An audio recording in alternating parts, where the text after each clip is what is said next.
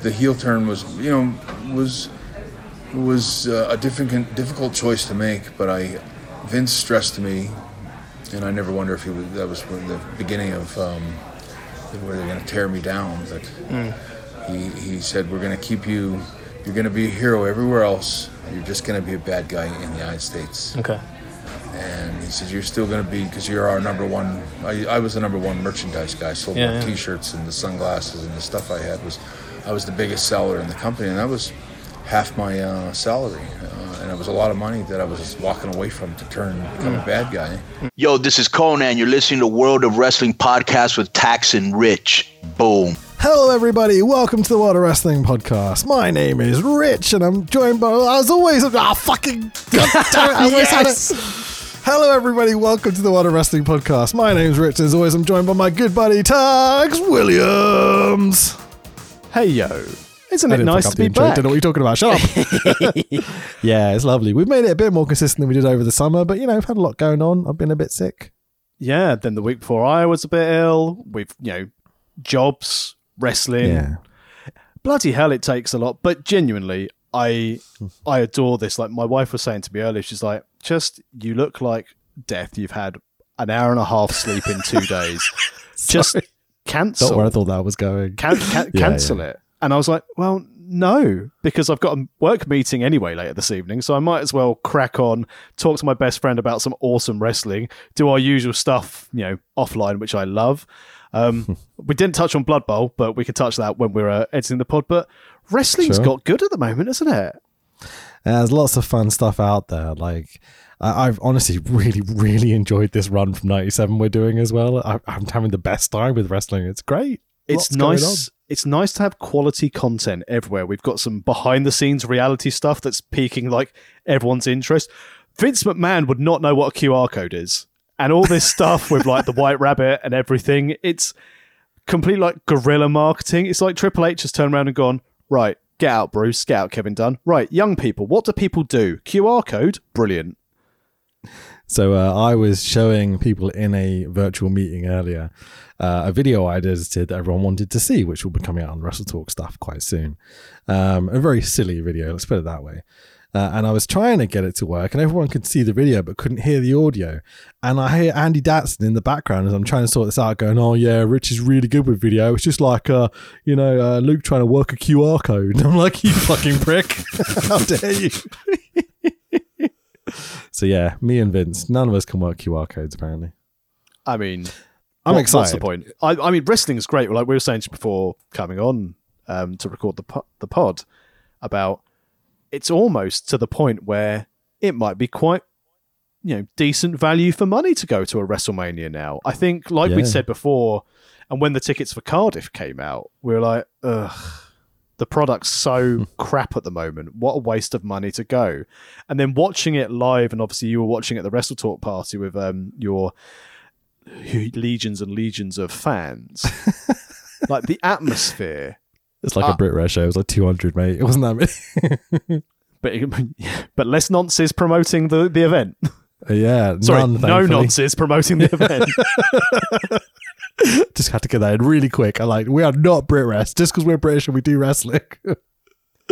Oh, fucking hell. Yeah, man. I honestly, watching that show live from the Wrestle Talk stuff was immensely fun. The crowd was in such good spirits and everyone was pleasantly tipsy and no one caused any issues. It's a really beautiful event. Sitting there, producing the live stream is what I've always wanted to do for a job, and I love doing it. But I wanted to be in Cardiff so badly for that show, man. As soon as it started, I think I posted on Twitter, then I was like, I'm so jealous right now. Like, we're even for the kickoff match with like the Street Profits and which we missed because no one realized it was on. But even then, and then when Bayley came out and the crowd were onto her, it's like, man, it's nice, and hopefully that is just that's the flag bearer for like, here you go, guys, we're doing this. But isn't it good it didn't happen a week later? Because Jesus, they may have cancelled it with the poor old Queen. Oh, geez. Can you imagine? I don't think Vince Triple H would cancel a show like that, even for the Queen, I don't think. Especially not in Wales. Welsh don't give a fuck.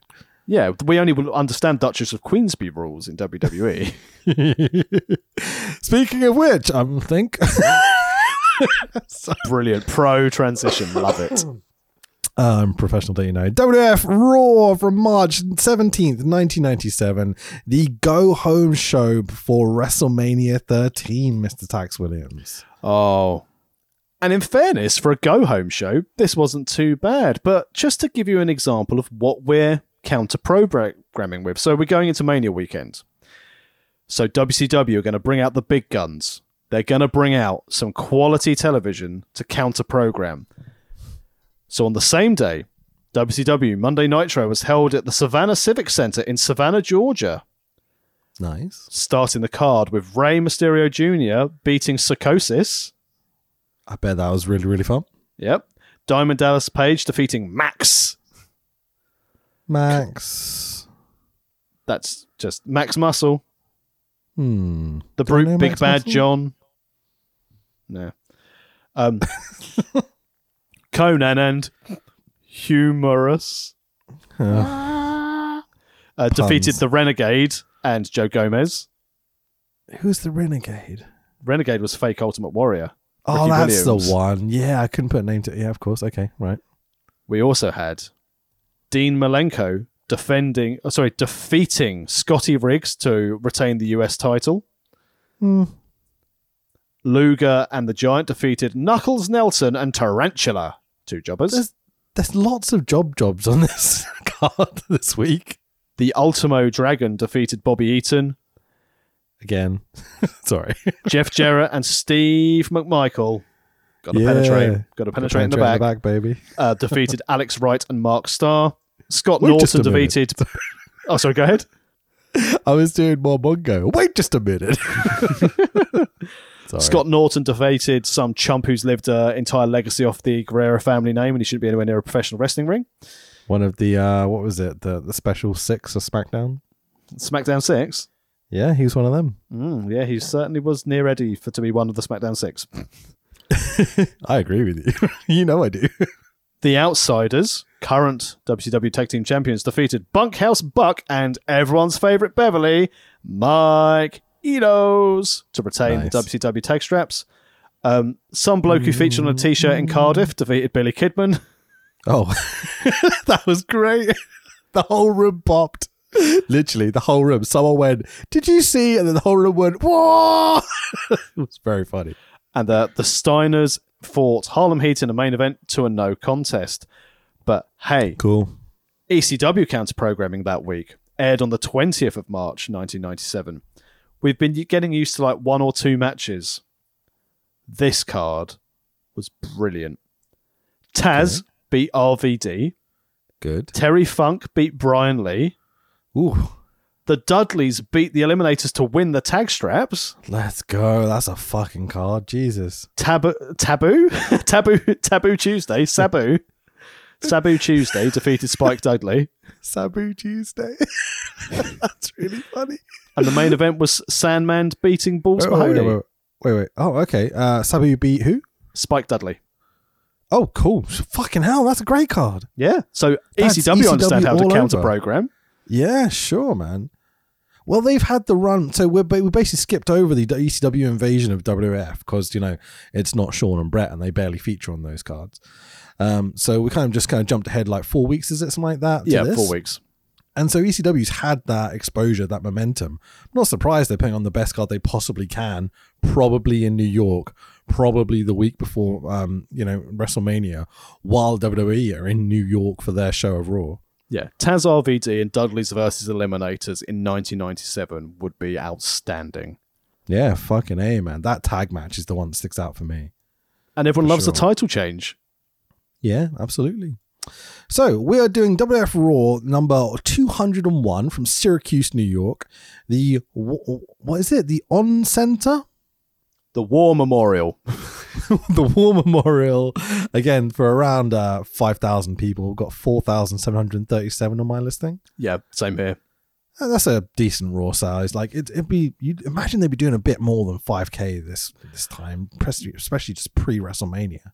my favourite when this show started, after the last podcast we did, so that we've been the 17th of February edition of Raw, and we both went, it's a real shame. We're never going to have Vince on commentary again. It's a real shame. It's a transition to Lawler and King. Oh, I'll miss Vince on commentary. Well, we'll get to that in a second. So the TV rating did a 2.4, whatever the fuck that did. That means on the USA Network, I obviously watched it on WWE Network, and so did you. All right? Yes. Okay, cool. So we no longer have the Blood for the Blood God intro, so I can't make my chaos jokes anymore. No, disappointing. But it does mean we now have... Well, no more at all. Cue the sirens. Open the gates to the 90s music video warehouse filled with random pyro and a ring that's on fire. There's people running about. There's bad video projections of war on the walls. Barking dogs. Jumping dogs. Ahmed Johnson kicking a bin. Oh, it must have been backstage at All Out. Austin walks past some sparks. Someone is welding the ceiling, apparently. Austin being badass and not looking at explosions as he walks through them. What a fucking gangster intro. There's a ring. The ropes are on fire. We have Bret, Sid, Undertaker, and Ahmed and Austin all kind of brawling inside. And who I believe is not Shawn Michaels. I believe that is Triple H pretending to be Shawn Michaels in the intro.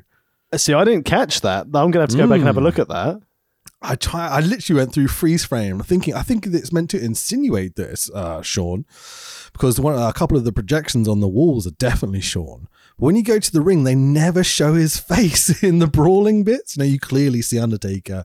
You clearly see Austin. You see Bret in his pink and black, obviously. But yeah, I'm pretty sure it's not Shawn. It's where Dark Side of the Ring got their ideas for their silhouetted montages then. Very much so. So I mean, it's awesome. We get the kind of okay. We'll get to the details of this in a second, but it's kind of an Anthrax song, but also not an Anthrax song. Do you know the history of this song? I don't know. So it's with the lad at the dance and the beat, but it's like the full version of that song rather than the edited, cut down version. I know is my Raw theme song from '98. You know. So this song, I'm just going to make sure I get this right, is technically by a band called Slam Jam.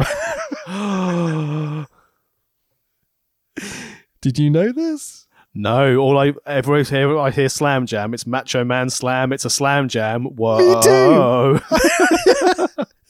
Everybody get up. It's time to slam now is the other one that comes to my head every time. Isn't that a Five song? Everybody get up. No. I'm singing the song from Space Jam. That's a movie with Michael Jordan and a rabbit in it, right? It is. Let's go. Okay. But this band, Slam Jam, okay, has got Scott Ian of Anthrax in it. So this song was originally written as an Anthrax song, but they kind of re-recorded it with a bunch of different people for the WWF's heavy metal CD thing they've got coming out. Bloody love Anthrax. Shall we go through who's in this band? Because it's quite interesting. Yeah, go on then. Okay, so on vocals, you've got John Olivia, who's the Trans-Siberian Orchestra guy. Okay, you've got Michael Begimi and Ollie Schneider, who are from Such a Surge and Thorn in Your Eye. You've got Scott Ian from Anthrax, Kenny Hickey from Typo Negative. Jesus. You've got Gary Meskill from Crumbsuckers and Propane, who I don't know. I know Propane, I think. And the drummer is Tim Miller, who is from Overkill, who's like a thrash band. And I'm just like, what the fuck? So Scott Ian's barely put this riff together. Then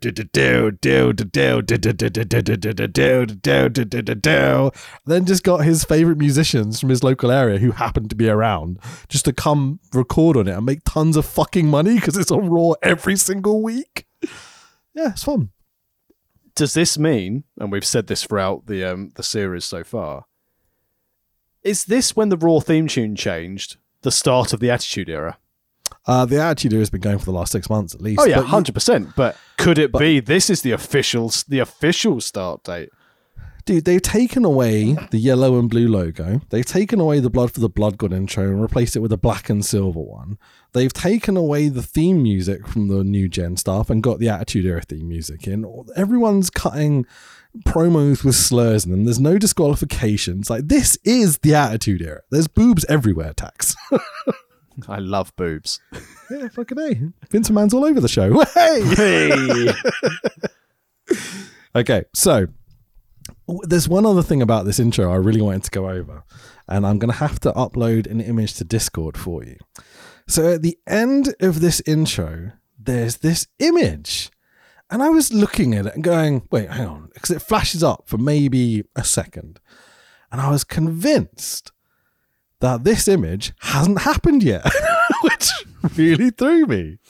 So can you describe, Tax, what you see when I show you this image? Describe what you see. Hang on a minute. There's Steve. The image shown is Steve Austin in the sharpshooter, covered in blood, reaching for the ropes. Hang on a minute. And who's Rich? got the sharpshooter on him, Dax? That looks like Bret Hitman Hart. While he's bleeding and trying to grab the ropes. Bret Hart. It's Bret Hart's bum. Yeah. So either the person who edited this edit into this episode before WrestleMania 13, where this happens, is a time traveler, or they've done some editing on the network and we've been given this intro. Oh, good question. I mean, I can't recall these two having a match before where Austin's bleeding in a sharpshooter, but then I'm convinced there hasn't been. Yeah, I'm certain the iconic image occurred at Mania 13, which we'll be covering next week. There we go. So yeah, there's something wonky going on here, but I don't know what. I'm glad I'm not just insane. That's an amazing catch. Yeah, no worries. So we cut into the main arena and we can see thousands of signs and the awesome Anthrax riff, down, down, down, down, down, which if they just kept to this very day, I'd be chuffed to bits. It's the riff of our childhood, though. Let's be honest. Yeah, but like, how much UFC do you watch? I watched a lot of it during the first 4 or 5 seasons of The Ultimate Fighter, and then sort of tailed off when GSP and Anderson Silva started winding down. Okay, you know the dun dun dun dun dun dun dun dun dun dun dun dun dun music they have at the beginning of every pay-per-view. Yeah, still using it today. How it should be done. It sets the theme. It lets you know exactly where you are, what you're watching. It gets you excited. It brings out all that nostalgia for things you love. It's they totally could be using this music still, and I think it would be amazing. But whatever. JR does not welcome us to the show. What happens, Tax? Welcome everyone to Monday Night Raw. Vinnie Mac's back, which we say from a commentary standpoint, not a human being standpoint. Vince welcomes us to the show. Welcome everybody to the War Zone. Welcome to Monday Night Raw. He holds this Raw for ages, and he's a scumbag, but fuck was I happy to see him back on commentary. He's been such a highlight of this run. Quick question from my lack of knowledge of history and wars. 1997. Were we involved in, I think we were involved in some form of conflict at this time, because we've got a lot of, join the military sort of ads in WWE at this time. I assume this is something to do around the time of the Iraq War in 1997? I was trying to wonder whether it was the Kuwaiti War. Yeah, good shout, actually. 1997. Obviously, there's hundreds of wars that go on every year. Just having a quick look to see whether there's something obvious that jumps out. There's wars going on all the time, but is there a brawl to end it all every year? I'm not sure that's how international conflict's solved, to be honest. But, there was a Cambodian coup d'etat, Afghan civil war. I'm pretty sure I had a Cambodian coup d'etat for my breakfast this morning. Is that okay? Don't know. Really, I made a funny canapé joke out of a coup d'etat. Or a canape, if you will. Sorry, I'm still getting over the throat infection a little bit. Which means you're also going to have to do the big thing that happens here. Do you know what I'm talking about? There's a tag team that have really cool music and a notorious pop. Oh, well, I'm very happy about this because, we get into the action. The LOD are here. Whoa, what a rush. That's what I needed you to do. Thank you. My throat could not take that right now. The Legion of Doom make their entrance. This is proper Legion of Doom 2000, like a year in advance. Everyone loves being able to step on that wah pedal just to get the effect in. So we've got an opening tag team match of the Legion of Doom, Road Warrior Animal and Road Warrior Hawk versus the Nation of Domination. Yeah, they're on every show of Crush and Savio Vega. They are accompanied this evening by the star of this series, Clarence Mason, JC Ice, Wolfie D, and also D-Lo's there as well. But Farouk is not there. No. Yeah. But this has changed from the last, so a month ago. So something's happened in the last month where it's no longer going to be Farouk versus Ahmed in a one-on-one Chicago street fight. It's very disappointing. It's now fucking team sport because it's now Ahmed Johnson and his brothers from the hood, the Legion of Doom. The Minnesota hood. Yeah, sure. That's what they call Sonny's. Wait, what? Hey, gotta be careful now, eh? Minnesota. What the I hell love is- it if the LOD. This is a Minnesotan accent, eh? I was like, well, I went a bit Scottish. Minnesota. Here you go. I mean, we've offended so many people. Hey, that was a pretty not good continue? Minnesotan accent. Don't diss my acting ability. Oh, I don't know. But yeah, wouldn't it be great if the Legion of Doom spoke like they were from Minnesota? What a rush. Hey, careful now. What a rush. But basically, we're now going to end up with the LOD and Ahmed Johnson taking on the Nation, which will be Farouk, Crush, and Savio Vega at Mania in a Chicago town pizza fight. What a bunch of shit. Disappointing. I'm so. This is why, as I've said before, like from memory, Mania 13 is meh. Well, the way they unveiled it on this episode of Raw was very disappointing because JNR and Vince are talking about WrestleMania 13 and they go, it will be a Chicago street fight. And they're talking about Savio and Ahmed. And I'm like, finally, we're going to get it. Ahmed's going to fucking die to Farouk. Sorry, Farouk, not Savio. Farouk's going to kill him. It's going to be amazing. And then they're like, between the Nation and Ahmed and the Legion of Doom. You're like, oh, what? No. Oh, Silly, what a silly. rush. Yeah, what a disappointment. Anyway, this match, the LOD jump out to the ring, bum rush the Nation lads, and off we go. They've obviously heard about Savio not giving anyone shine because they're just like, no, we're getting our shine in. Fuck you. We're the Legion of Doom. The Road Warriors, I should say. Well, I mean, that's another thing that I forgot from this time. So obviously when I got into wrestling in like the mid to late 80s, they're referred to as the Legion of Doom, Animal and Hawk. But now they've added the Road Warrior tag to them now.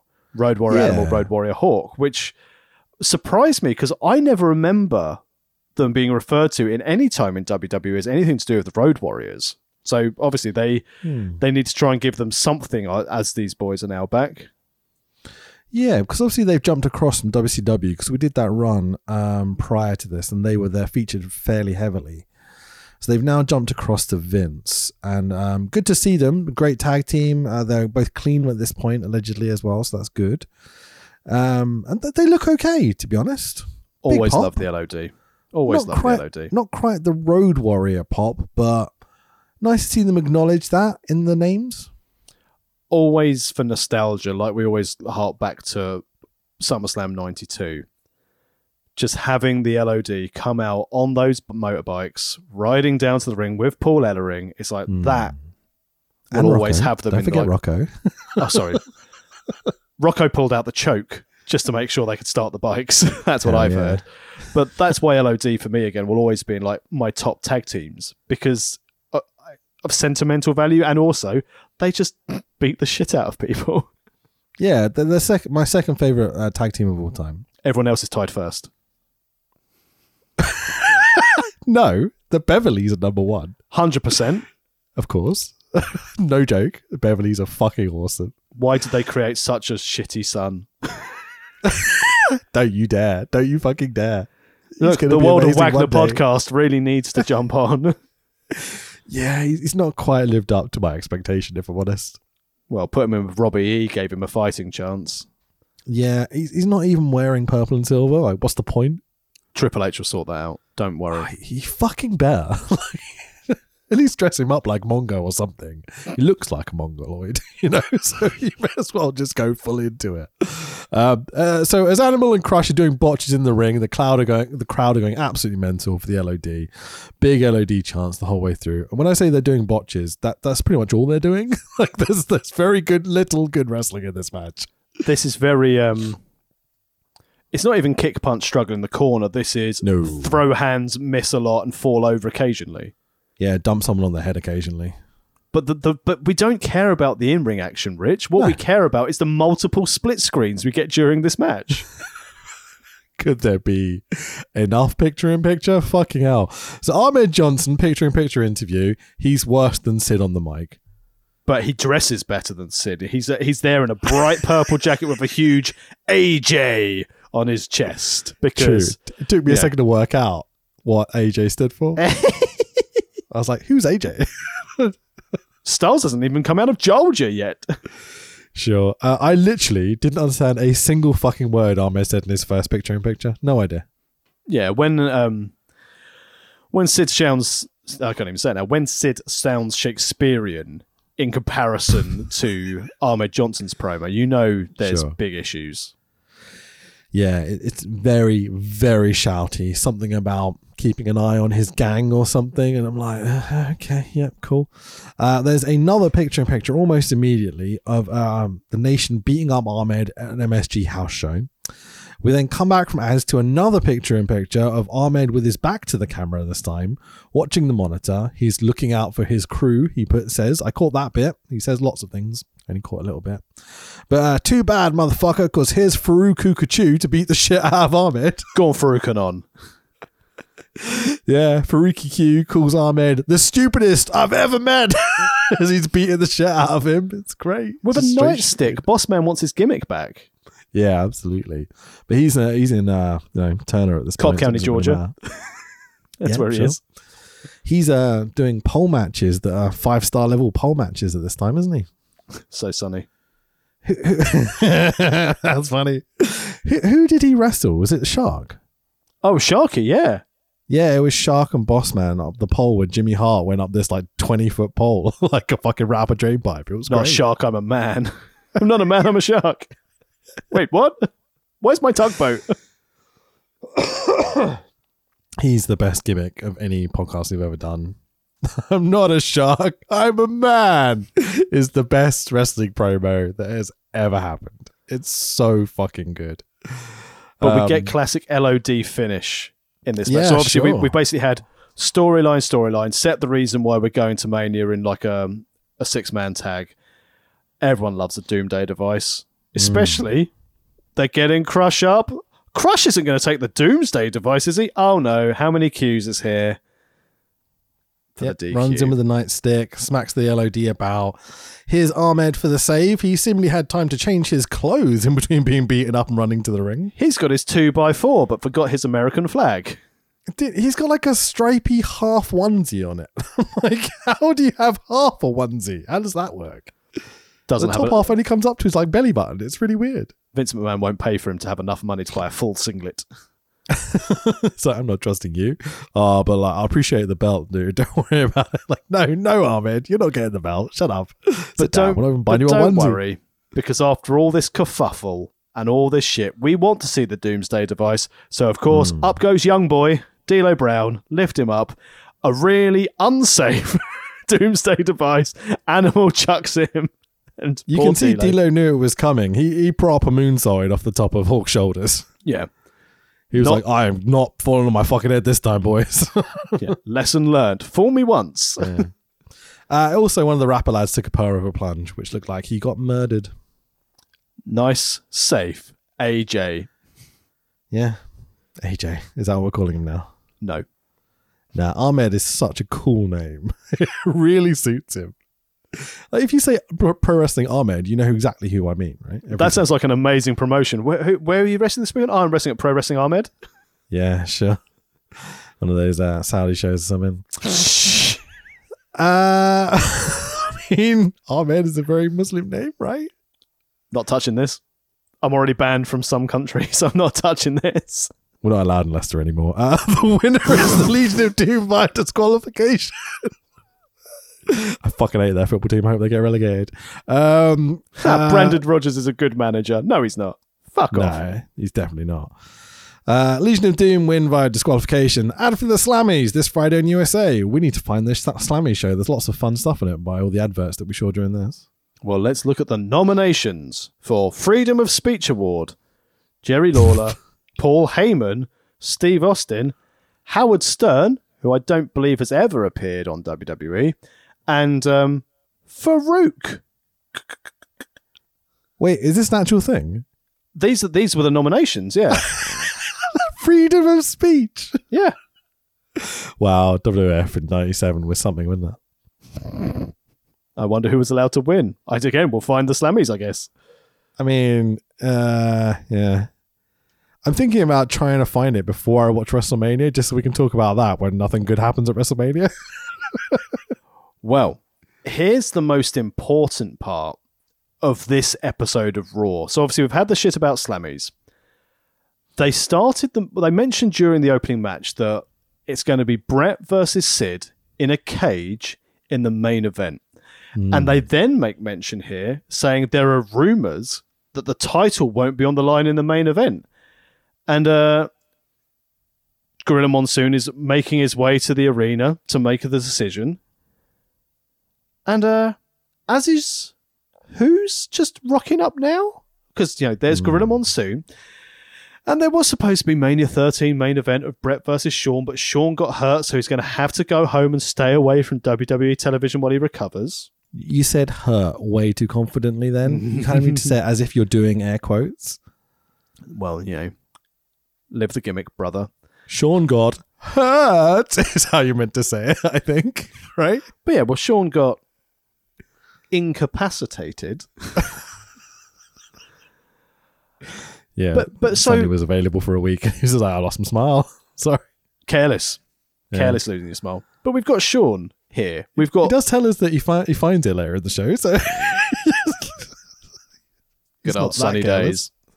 Yeah, fucking A. To throw some quotes out there just to emphasize this point, JR says, something has happened, which means Gorilla Monsoon has got on a plane. King says, Shawn Michaels is on his way to this very arena. And I'm like, Shawn Michaels is coming here? He's not allowed here. He's not even on the fucking show at WrestleMania. Yet. Vince also goes, Stone Cold Steve Austin is here tonight. Why is Stone Cold Steve Austin here? Because it's a go-home show, Vince. It's your co-main event. Yeah, he's wrestling Brett on the pay-per-view. It's kind of important. Deadly silence. No follow-up for that. I thought I'd lost you again. Okay. Oh, no. I was doing a dramatic pause. But so this is where we're at now. So it's the go-home show to WrestleMania 13. And we're now having the concept of there may or may not be a title match in our main event, which could completely turn WrestleMania 13 on its head if Brett were to beat Sid for the strap in tonight's main event. It's some really fun storytelling. It's great. It keeps you interested in that go-home show of the anything can happen in WWF at the time. And when they do this, like, say, 2014, when they're like, oh, will Dragon win the belt something before WrestleMania or something stupid like that, you kind of never believe it because you know they're going to deliver at WrestleMania, blah, blah, blah, blah. At this point, it's been such a mess, and the belt's been built around Brett and Shawn essentially the entire year. The fact that, like, Sid and Taker are now wrestling for the belt, like, I truly believe watching this that there is a chance that they could put the belt on Brett at the last second just to boost the numbers at WrestleMania, whatever it may be. Especially if HBK is cleared. I wonder if they did think at some point they go, right, I wonder if we can do Brett and Shawn on 6 days' notice. Yeah. but I don't think Sean's having that. And I don't think Brett's going to win the belt on Raw and then lose it 6 days later. No, not to Sean, that's for sure. After WrestleMania 12, and But it means the get Go out my Home ring, show, motherfucker. You know? but the Go Home show has purpose now, which is great. Yeah, absolutely. So, as announced as accompanied by China, Triple H makes his way to the ring. So we have Hunter Hearst Helmsley with China versus Ooh, Flash, you are so funky, and into conspiracy theories based on right-wing politics. Flash Funk's entrance was really fucking long. Bro, the Funkettes have now got a vastly more stripper-based routine. Oh yeah, it was gyration central. It's grinding the ramp. Like, I'm surprised that ramp isn't pregnant, to be totally honest. Jesus, they went for it. He wasn't there. Jesus. He stabbed Cena, you know. Sorry? He stabbed Cena, you know. Yeah, he's also scored like 9 goals for the Arsenal, so I love him. Goddamn Gabby Jesus. I finally believe in Jesus, man. He's fucking awesome. Holy shit, is he good? Anyway, so I'll move on. I'll stop talking about wrestling. So in recent weeks, we get a few little flashbacks, by the way. In recent weeks, China has been helping Triple H get the better of Goldust and Marlena. So they've been continuing this gimmick from China ragdolling Marlena and choking her out and everything. It's great, man, because we know exactly where it's going. We get told at WrestleMania we're going to have Goldust versus Triple H for the IC belt. Totally fine with this. Lovely stuff. Happy days. And the presentation of China now is really good. Yeah, absolutely. And I think Marlena was the perfect foil for her from the get-go because there's such a size differential, and just the image of her ragdolling Marlena, so impactful for like a teenager to see this giant, well chiseled woman just absolutely obliterating tiny little Marlena. Great visual. Absolutely. This is not a valet. This is something different. This is something new. This is something inventive. And I think the China character is very intriguing at this point. Yeah, and the pairing with Triple H at the time, after being like the Ponzi guy to now being this, I'm just going to cause havoc, which is, again, a really good evolution of his character after Curtain Call. Absolutely. I adore that the bell rings and Flash kind of fronts up to where Triple H would be, and instead it's China standing cross-armed in front of Flash, kind of threatening him, and like she even steps forward and Flash kind of grabs his fist like, I will punch you, woman. It's really I've done cool. it before. Like this isn't the first Funkettes I've had, you know. But like Triple H kind of hiding behind China doing the like, come on then, whoa, she's gonna kill you. Look at the size difference. You're tiny compared to her. It's really refreshing, man. This is some fun gimmick. Triple H working so hard to get China over. Absolute like godsend, but he realizes this is money. This is the ticket to the next level.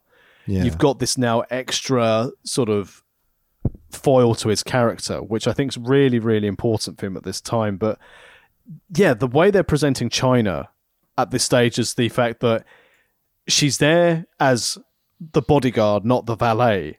And it's the whole concept of, at this time, because we're in the Attitude Era, of, are you going to hit a woman on national TV? It's very interesting in terms of like the psychology of the situations they get put in. It's it's interesting. There's some weird commentary stuff around China. Like King's very mean about China's face.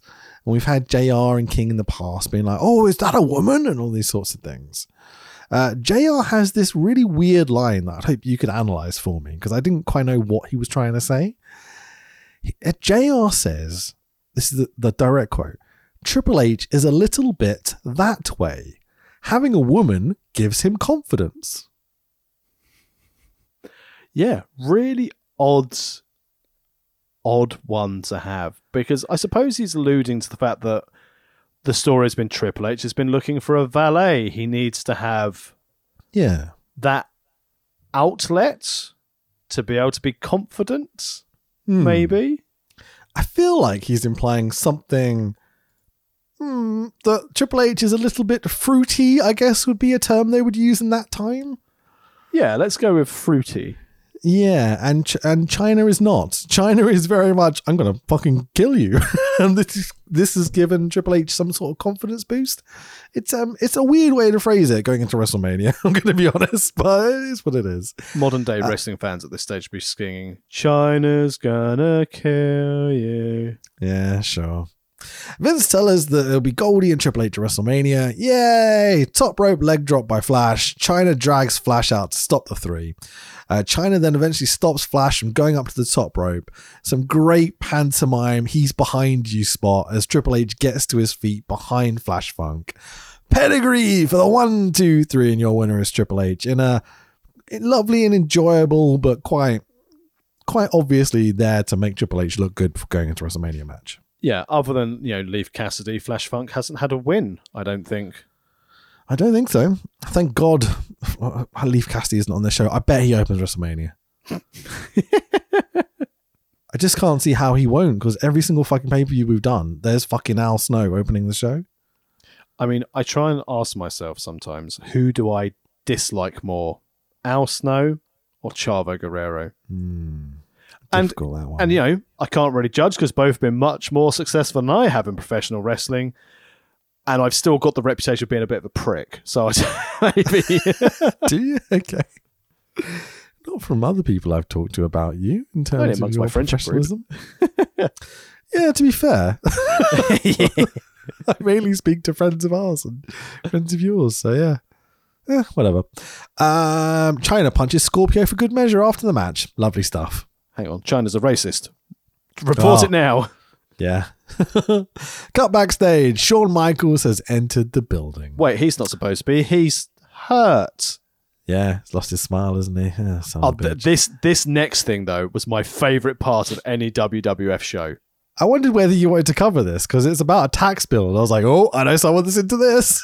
It's incredible. So they show a press conference where the governor of New Jersey's lifted like a specific tax, which allows WWE to come back. So there was like a tax on like sports and entertainment that if these venues turned up into like New Jersey, they'd be charged an astronomical amount of money for just running the show, like the event tax. So WWE hadn't been there for a long, long time. But other than the fact it was like tax policy from the US, my favourite thing is they sent Full Kit Wanker, The Undertaker. Yeah. To be there in his full gear at this like governor's like tax announcement. So good. Oh, Full Kit Wanker Undertaker's my favourite Undertaker because he's trying to keep the gimmick going and be so serious. But this like lovely governor will be like, oh, I watched wrestling with my son and we used to play with the action figures. And she'll turn to Undertaker for approval and he'll go, I can do a little nod. I'm in gimmick, woman. Leave me alone. And then have to have his photo taken with a little kid. They'll have to stand there looking all brooding and Undertaker-y. But there's some little kid be like, hello, Mr. Undertaker. Can I have a photo with you, please? It's adorable, man. It's really funny. Wait, I didn't think you'd show up in the photograph. You're supposed to be dead. It's ruined. Where's the fat guy with the funny voice? I want to speak him. I'm right here. Hey, let's go. I was going to say that about myself, so I'm glad you got there first. But honestly, mate, fuck all that shit. It's some minis. Yeah, let's go. A mini tag team match of Mini Mankind and Mini Vader versus Mini Goldust and Mascarita Sagrada Jr. And just when they announced that, I was like, oh, wow, look at these mini. Hang on, there's a proper mini. Mascarita's here. Okay, brilliant, cool. Like, it's so funny. All these four guys are fucking awesome. They're so much fun. I mean, this is essentially like, I'll just throw it out there. Look, this was the foundation for AEW. That's really funny. This is the Young Bucks tryout match, right? Me no Mini Young Buck? Me Mini Taker, me Mini Mankind. Oh, rest in peace. Mini Mascarita? Of course I'll have a mini margarita. Of course I love a mini margarita. These guys are so much fun. So Vader and Mankind come out first, and they get they're already out in the ring. They get the jobber entrance, but they've got Vader's music playing because he's all dressed as Vader. It's like, oh, this is so stupid. I love how everyone's an established WWF character, apart from Masquerade Sagrada, who's like, no, I'm like quite famous and good at this. Like, I'm not gonna unmask for you. The rest of the lads are like, yeah, how much we getting paid? Oh, cool, okay, whatever you want, Vince. It's I want you to be mini Bret Hart. No, I imagined they might, but has to wait until after Survivor Series, right? But it's good they're showcasing the minis. Yeah. Did you catch King's line? I mean, I haven't noted anything down, but I remember during commentary, King was his usual and politically correct self. The one line that really got me was the bell rings and King immediately goes, oh, I'm just waiting for a mini Marlena to come out here. Yep, that's the one. Sure you are, Jerry. Sure you are. Vince immediately confuses mini Mankind with mini Vader. Small person racist. Absolutely. Like, you're the one that made them get in these gimmicks. You understand that, Vince, right? And he's like, mini Mankind throwing around there, and it's fucking mini Vader in the ring. And you're like, you fucking moron. These are your gimmicks. But Masquerita, like, when he gets in the ring, it's like flip, high altitude, high voltage, danger, high voltage. Oh, man. It was great fun, this match. I mean, WCW were doing Ray and Psychosis. Yeah, fuck that. I'd much rather watch this. ECW so Ray good. versus Psychosis, that would be worth watching over this. But this, like, genuinely, for WWE at the time, was great. No, minis, please. These guys. I want to see these four wrestle for 2 hours.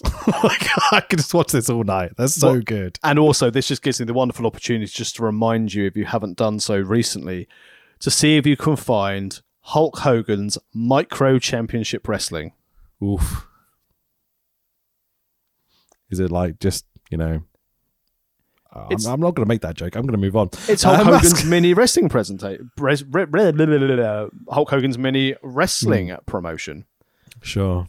Didn't that guy who got in legal trouble through our Chinese friends also get in trouble for promoting small people beating the shit out of each other? I don't recall this conversation with Sean McMahon and his Dwarfinator's show. Sure. I'm sure that was his real name as well. These lads know how to lucha. This is better than AAA. It's well better than AAA. Did you see MJF call out Vikingo? Yeah, I certainly did. We fucking watch matches, mate. Listen to the podcast. We cover AAA all the time when they don't do Triple Mania over 7 fucking pay-per-views and actually make it good. Yeah. And I love the Conan trying to shit on things, going, yeah, Kenny can't work with us because he's suspended. Kenny was never going to fucking come and work for you. We'll see. In the CM Punk thing, he referred to Kenny and the Bucks as like couldn't manage a fucking target or something. Yeah. Did you see the little video of Kenny Omega managing a target doing the rounds? No. He got behind the till in a target. It's being like, ooh, I can't know how to work this till. It's really funny. I mean, like, what a better way to get back at someone than just be a dick about it. Like, that's so fucking good, man. Punk's got to be done with that company now, surely. If it's shoot, then yeah, I don't think it is shoot. I think it's all a work, but I think everything's a work. Screw job coming. Isn't that right, 1997? So Masquerade Sagrada and Mini Mankind do the Bret Owen victory roll for the 1, 2, 3. Fucking awesome wrestling. The winners are Masquerita Sagrada Jr. and Mini Goldust. Goldust doing the Goldust gimmick was very, very good, by the way. Doing the whole entrance and thing and everything. He did his research. He did his research. Mini Mankind didn't put much effort in. Oh, I've missed so many opportunities to refer to this guy, the Mini Goldust, as Cody. Fuck. That's great. Yeah, sure. Missed the opportunity now. Fuck it. He signed AEW as well, which makes it even funnier. Post-match. This is the bit that blew my mind, which I'm just like, this is the best match on the fucking card. Maybe the best match on the whole run. Masquerita and Vader kind of have a bit of a like whoop-de-doo after the match, and they run up the ramp. Like, Vader runs away from Masquerita Jr., which is even funnier. And then Vader kind of goes to the tip of the ramp, And Mascarita just shoves him like 10 foot down to the floor. It's a huge fall for even like a bigger person, let alone a smaller person. And then Mascarita Sagrada just fucking dives off the ramp, flies like 20 meters. I swear to God, he falls so fucking far. It's incredible. The bump he takes is nuts. Sagrada just didn't like Mini Vader. It was like, you're shitting on Leon's gimmick here, mate. Yeah. To dive off that like 97 ramp to the floor, that's a fucking long way. Like, remember what happened to oh my God, like Mick and Terry Funk when they went through in the Big Ben thing. And then you also had Zack Ryder going off of it in the wheelchair. Both of them, all of them took a lot of injury, I think, taking those bumps. So these little lads doing it, that's fucking crazy to me. Brilliant match. Really fun. Good stuff for the card. Broke up the seriousness because we've had a lot of seriousness. You know, you've got the gang war between the Nation and the LOD and AJ. We've got the AJ. Good old the AJ. new big burly bodyguard setting up Goldust and Triple H. Uh-huh. But then we've broken it up with some fantastic lucha. Yeah. Like, genuinely, a really, really fun match. Like, there's yeah, I really enjoyed it. We get a WrestleMania ad using the Thursday Raw Thursday music, which was surreal. Thursday, Raw Thursday. It's my favorite night of the week. Mania, WrestleMania. Mania, Or WrestleMania, Sunday- Backlash Mania. Or Sunday, WrestleMania Sunday. Does that work? Sunday, WrestleMania Sunday. Promotion. We know what we're doing. The Immortals Showcase of the Immortals. We got backstage to Gorilla Monsoon, who has arrived from his quick flight from wherever he was. The Probably ECW Florida. Vomit Copter. Oh, yeah, sure.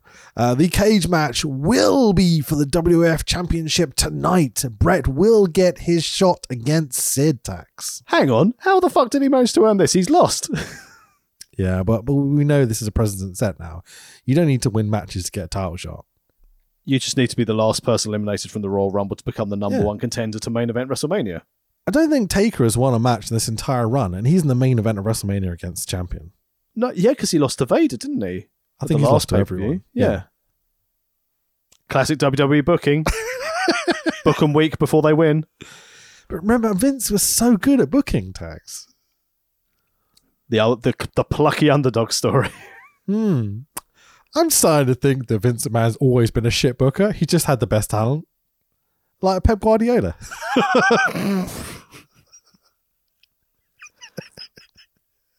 That was good. I'm a fan of that one. Excellent work. Sure. Blah, blah, blah, blah, blah. Vince takes every chance during this segment he can to shit all over Brett. He's really trying to bury Brett. It's not even funny, to be totally honest. Like, I know what's coming. Everyone knows what's coming. There's something very significant at the end of this show with Brett. But, like, Brett is justified in everything at this point in this situation. He's got the match. It's meant to be a title match. They're now going, maybe it won't be a title match. Gorilla's coming in and going, no, I'm the commissioner. He's definitely getting the championship shot. What are you talking about? And Vince is like, oh, this crybaby Brett. What a piece of shit. It's so stupid. He's not my real son. Yeah, it's along those lines. It's very weird. Any last thoughts on this? No, I'm ready to move on to the devil we are just speaking of. So, guitar squeal, Brett makes his way to the ring. Kevin Kelly is in the ring to interview Brett. Brett is in a submission match versus Steve Austin, we're told on commentary. WrestleMania 13. They will be refereed by Ken Shamrock. To change the face of WrestleMania 13. Well, I just want to say that I'm appreciative of Gorilla Monsoon for looking at the thing a little closer because, frankly, I don't really care what anybody thinks. I won the Royal Rumble. I won the Final Four. I'm a 4-time World Wrestling Federation champion. And I think that I deserve a little respect around here. No question of that. Although there seems to be. I know that The Undertaker's not too thrilled about it. But there's kind of a new motto in the World Wrestling Federation. You scratch my back and I'll stab yours. And The Undertaker might not be too thrilled about it. You know, after I win, and I will win the World Wrestling Federation Championship belt for a 5th time, The Undertaker need not worry, because I'll give him his shot, and he can get in line with the rest of them. Now, after I change the face of WrestleMania 13, and I step in the ring with that lousy, stinking hyena, Stone Cold Steve Austin. Hey, watch your mouth. Stone Cold's here, you know. Stone Cold Steve Austin is in for the worst thrashing of his entire life. I'm gonna take all those collected moments of Stone Cold Steve Austin, every time he's jumped me from behind, every time he's stabbed me in the back, every time he's cost me one match after another. He won't be able to scream loud enough the words, "I give," in a submission match. And I just want to say the fact that Ken Shamrock is going to be refereeing this thing, I respect that. I got to respect this guy's reputation. And I just hope that he calls it down the middle. And I just hope he gets nice and close so he can hear those magic words, "I quit." From you. Think his arm ever gets tired of patting himself on the back? I will be the 5th-time World Wrestling Federation champion tonight. And we'll be looking at a nice, long, healthy run, and everybody can get in line because they all get a chance to prove themselves against the excellence of execution. The best there is, the best there was, and without a shadow of a doubt, the best there ever will be. So an absolute killer promo by Bret. What a guy. Like, people shit on Bret's promos. They don't know what the fuck they're talking about. The line which stuck out for me most, which we just heard, like, the motto around here seems to be, "You scratch my back and I'll stab yours." Oh, it's so good. Perfect. Like, that is Shakespearean levels of, like, playing with language. It's fucking classic, man. And he's kind of shooting at the same time, which makes it so much more interesting. Like you said, Bret promos, people don't rate him because they go, "Yeah, Bret, is he going to be the greatest of all time? But could he cut a promo?" Watch this. When he's allowed to, like, heel Bret promo, or just generally pissed off Bret promo, Yeah. it's the best. So he this is the best. This is babyface Bret starting to turn himself a little bit while getting everything that's important in the main event scene over and everyone that's in the main event scene over for the upcoming show, which is happening in 6 days. It could not be a better promo. There's passion. There's clever one-liners that will stick with you for years. He does everything he needs to do, getting everyone over. And there's no one jumps him. There's not bullshit angles to do with this promo. It's just, "Hey, Bret, go work for us. 5 minutes." I think it's less than that. It's like a couple of minutes. In and out, does the job. Perfect. This is the classic old NWA adage of putting butts in seats, talking the fans into the arena. Yeah. If you weren't going to Mania in Chicago and you watched this, you'd be like, "Fuck me, this is amazing." And Bret should win the belt in the main event and main event Mania. Absolutely. We will be also playing Sean's promo from later in this show, so we can compare the two when we get to that, okay? Yeah, can't hold a fucking candle to this as a spoiler alert.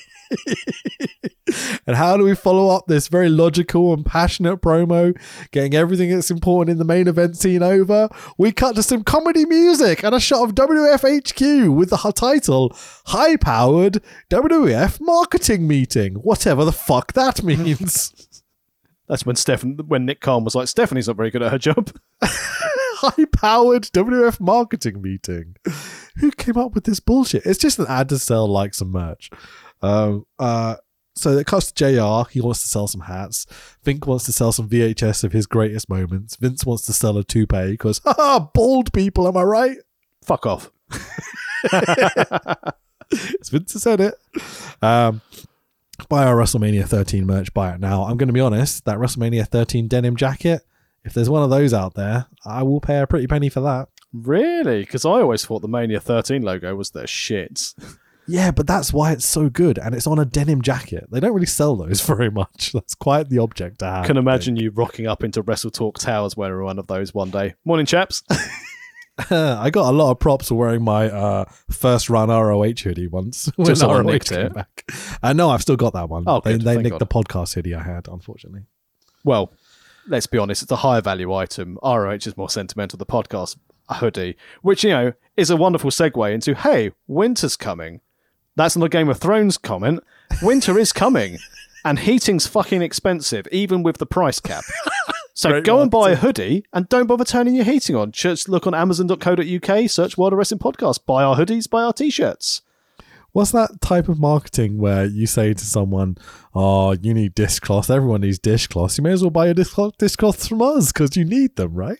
Yeah, exactly. That's what you just did. It was great. It worked very well. Watch the money rail in. We'll be mortgage free by Christmas, my friend. Did you say where people can buy them? Amazon.co.uk, search World of Wrestling Podcast.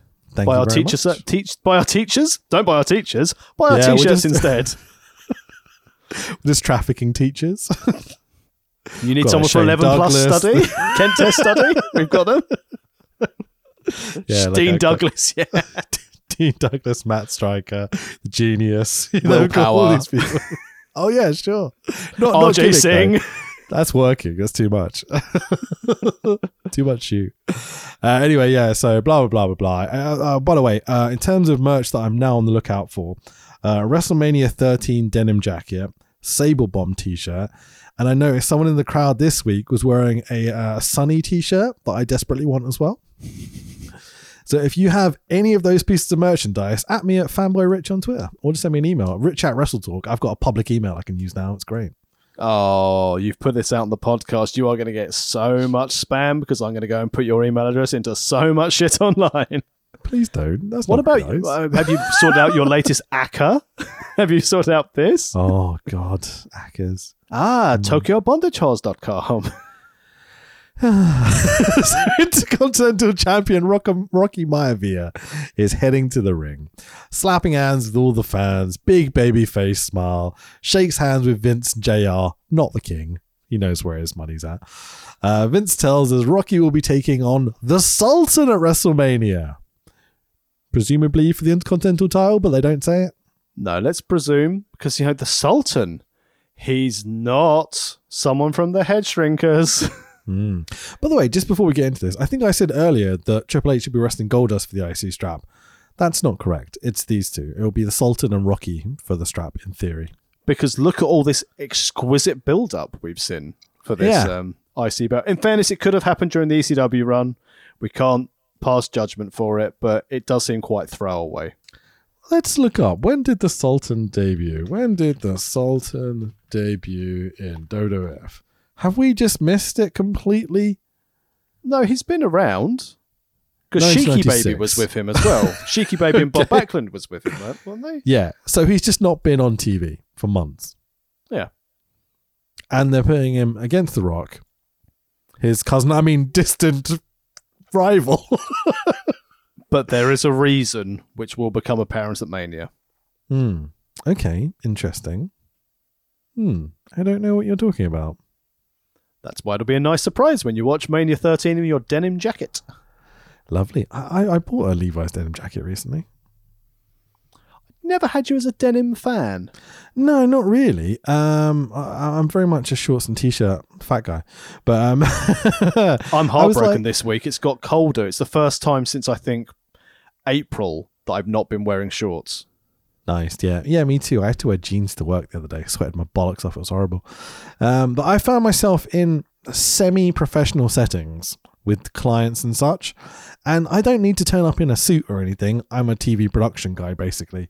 I guess it's internet video production guy nowadays. But I found that just a hoodie and a pair of shorts wasn't quite professional enough. So I bought myself a denim jacket. See, It's a now little bit more you straightforward. see what's happened here. You see what's happened. Don't you say that. You're turning into everything you hate. It's delightful to Wearing see. a denim jacket. No, caring about your appearance at exec professional meetings. Old version, you'd be like, I don't give a fuck. What words did you hear come out my mouth that made you come to this conclusion? Normally I would rock up in shorts and a hoodie, but now I've bought a denim jacket because right. it's high-powered professionals. I'm just going to wear shorts for the rest of my life. Fuck you. I will prove a point. I will get sick. I will be uncomfortable. I will be freezing cold just to prove you wrong. Good. I'm a bitter old man. Fuck you. All right, so Sultan and Rock. So this match, the Sultan with Sheiky Baby, obviously the Iron Sheik, and Bob Backlund accompanying him. The translator. Oh, is that what Bob Backlund is? Have you ever understood most of what Bob Backlund said? I did in his crossface chicken wing run to win the belt. Sure. Versus Mike Bell, who's a jobber. Mike Bell could not look more like a jobber if he tried. His chest hair. He's still got all his chest and back hair, but it's patchy. And you're like, that's beautiful. And that was a funny joke I just completely spoke over. Hello. Doesn't matter. I also, just as I don't think many tax accountants listen to this podcast. But I was very excited. The Chartered Institute of Taxation's new president is called Sue Bell, and she did something ridiculous, which really goes against what I would like to see in the tax industry. And someone who I work with, and I mentioned, oh, great, Sue Bell's gone and done this. And this person completely out of character went, Bell by name, Bell by nature. And that's when I saw Mike Bell again today in my notes. I was like, Bell by name, Bell by nature. Good work. Nice. My favourite one of those is the head of the Met Police. What, when used to caress a dick? Yeah, that's the one. It's such a good name. And the fact she's the head of like the most brutal police force we have in the UK. They're like, yeah, you don't fuck with the Mets, but holy shit, caress a dick. There was a video circulating, like going around on Twitter, when a lot of, more of their misgivings and wrongdoings was being circulated. There was a large gentleman who found it hilarious, and he's just physically crying tears. Caress a dick. Nice. It's just the best name ever. That's got to be a kayfabe name. Well, I was thinking, like, nothing will lead you more to the Mets than growing up with a name like that. The amount of abuse and the revenge you must want to get on the general public. And think about it. Would you, if she is married, I'm definitely not going to take your surname. Imagine his first name's Richard. Yeah, leave me alone. All right, I'm going to keep my maiden. I'm going to take and I'm going to leave with my maiden name. Thank you very much. What should we call you then? Caress of the Beldick. Let's move on. Mike Bell, jobber, hairy chest, jobber. Well, patchy hairy chest. It's not even a proper hairy chest, which is why he looks like such a jobber. It's great. He takes a bump like a beast, but he's also quite chubby and big. So you're like, he was probably the big lad in his indie fed. But here against the Sultan, sorry, I almost called him Rikishi. He looks small. Yeah, but fat. But it does a good job of showcasing the Sultan. And let's be honest, Big Quiche has always been a decent worker, from the Head Shrinkers to working as Rikishi. Sure. I did it for The Rock. He did. Not a great promo guy. Not really. The bit where he's eating the ice cream to get to the stick, that was quite fun. Caressing a dick? A Rikishi smash, pile driver, big splash off the top, camel clutch because foreigner, right? Yeah, he's a Sultan. Yeah. Magic carpets, yeah, Vince? Yeah, not Samoan. No, Sultan. The winner of the 1, 2, 3. Oh, why have we put 1, 2, 3 after a camel clutch? He's blatantly just submitted, right? Yeah. The winner is the Sultan. What up, Oos? I was quite happy when I realised that. Sultan is quite funny. Good work. So yeah, these distant rivals will fight this Sunday at WrestleMania. Rocky fronts up to the Sultan, who jumps out the audience to hold Rocky back, Tax. Wow. Family, my friend. It's all about the family. When did Rocky's dad die? I don't know, actually. Let's look it up. Sorry, go on. Who jumped out the crowd to come help him? Well, my notes is basically like big old Tony Atlas. Yeah, that's exactly who it is. So Rocky's dad didn't die until 2020. So Rocky's dad's still around. I could never work out why they got Tony Atlas to come be the guy that holds Rocky back and not his dad, who's much more recognizable and genuinely a better wrestler. Oh, don't get too excited. That all may be revealed. Oh, okay. So things are happening. Good stuff. So for those that don't know, Tony Atlas was the tag team partner of Rocky's dad, Rocky Johnson, and they were WWF Tag Team Champions at one point. And the heater for ECW's Abraham Washington. He certainly was. With his wonderful laughter jokes where he would just go and everything. Yeah. He also loves some feet. I also have to throw out there at one point, when watching wrestling in the early days of being with my wife, and this is when Tony Atlas was on ECW with Abraham Washington. Sure. My wife said, "What's Ainsley Harriott doing?" That's racist, Tax. That's very racist. But it was a case of mistaken identity. Yeah, racist mistaken identity. Did I ever tell you the Danny Welbeck story? Oh God! Why are we doing this on the podcast? You're gonna get me in trouble. No, it's again a real case of mistake. So, okay. My wife doesn't really pay attention to football or wrestling. Is this an Ashley Cole Oxlade Chamberlain thing? Oh no, this is it's almost on that level, but no, it's not a case of mistaken identity. Now she's sort of dipping in and out of football, not really paying attention, and obviously hears the commentator call out Welbeck's name. She's a woman; she doesn't do football, obviously. Women know your limits. I know, but kittens are nice. That Fast Show sketch of "Women Know Your Limits" is still one of the funniest. Women Know Your Limits. I forgot about that. That's so fucking funny. But she was sat there and she was like, oh, did I hear that right? And I was like, hear what right? She said, oh God, that poor footballer, he's got a really unfortunate name. I know where this is going. And I was like, what do you mean? She was like, well, he's called Danny Welbeck. Sure. And I was like, no, he's not. No, he's definitely not. Danny Welbeck. Do you want to know my? I've got. So, do you know what FIFA Teams is? Yes. So you play as one person as an 11-person team. So you can have 11 people all playing together against another 11 people all playing together as individual people on a pitch.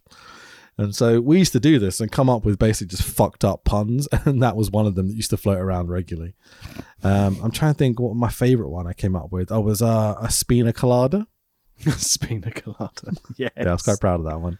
But you had a whole Barcelona team based on ogres. That was good. I mean, Pep Guardiola. Yeah, Pep Guardiola. What was my one that didn't work? Bruce Grobbelaga.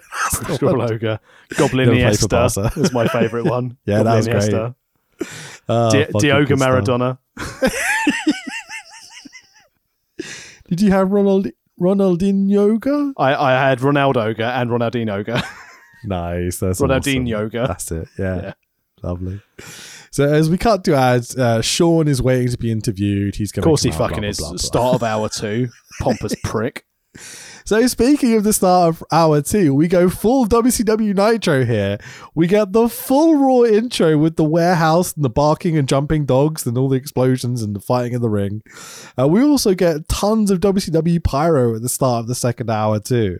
This is weird. This is not Raw. I'm happy they dropped this pretty quickly. Yeah, not great. Not great at all. They didn't even change the commentary team, Dax. What are they playing at? Outrageous.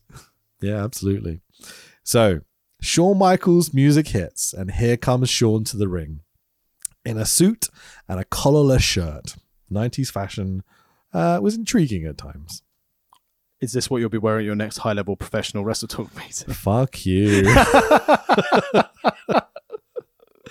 I could go the other way. I could just like buy Armani suits and just dress like that constantly, but that sounds like a lot of work. Or go the other way and just become Chris Pontius. Turn up as party boy. I'm a bit fat for that. A bit self-conscious. Oh, okay. It got sad suddenly. Oh no. Well, no, I don't want anyone feeling uncomfortable about jokes about going to high-powered meetings just dressed with bunny ears. It's bunny lifeguard. JR gives us the whether you love him or hate him, he's an amazing athlete. We definitely hate him. Yep. So Vince in the ring to interview Shawn. Wait, why wasn't he in there with Brett? Yeah, fucking A. Can you describe how Vince looks as he's interviewing Shawn? We'll cut to the promo in a second, but I think we need context of I mean, yeah, go for it. It was like he was fucking thirsting for HBK. Welcome back, Sean. You're here. Big smiles, big cuddles, big teethy grins. The prodigal son's returned. Sean's here, everyone. Sean's here. We're going into WrestleMania 13. Sean's here. I'm honestly surprised he doesn't drop down to his knees and just unzip him right there in the middle of the ring. And meet the head of the Met Police.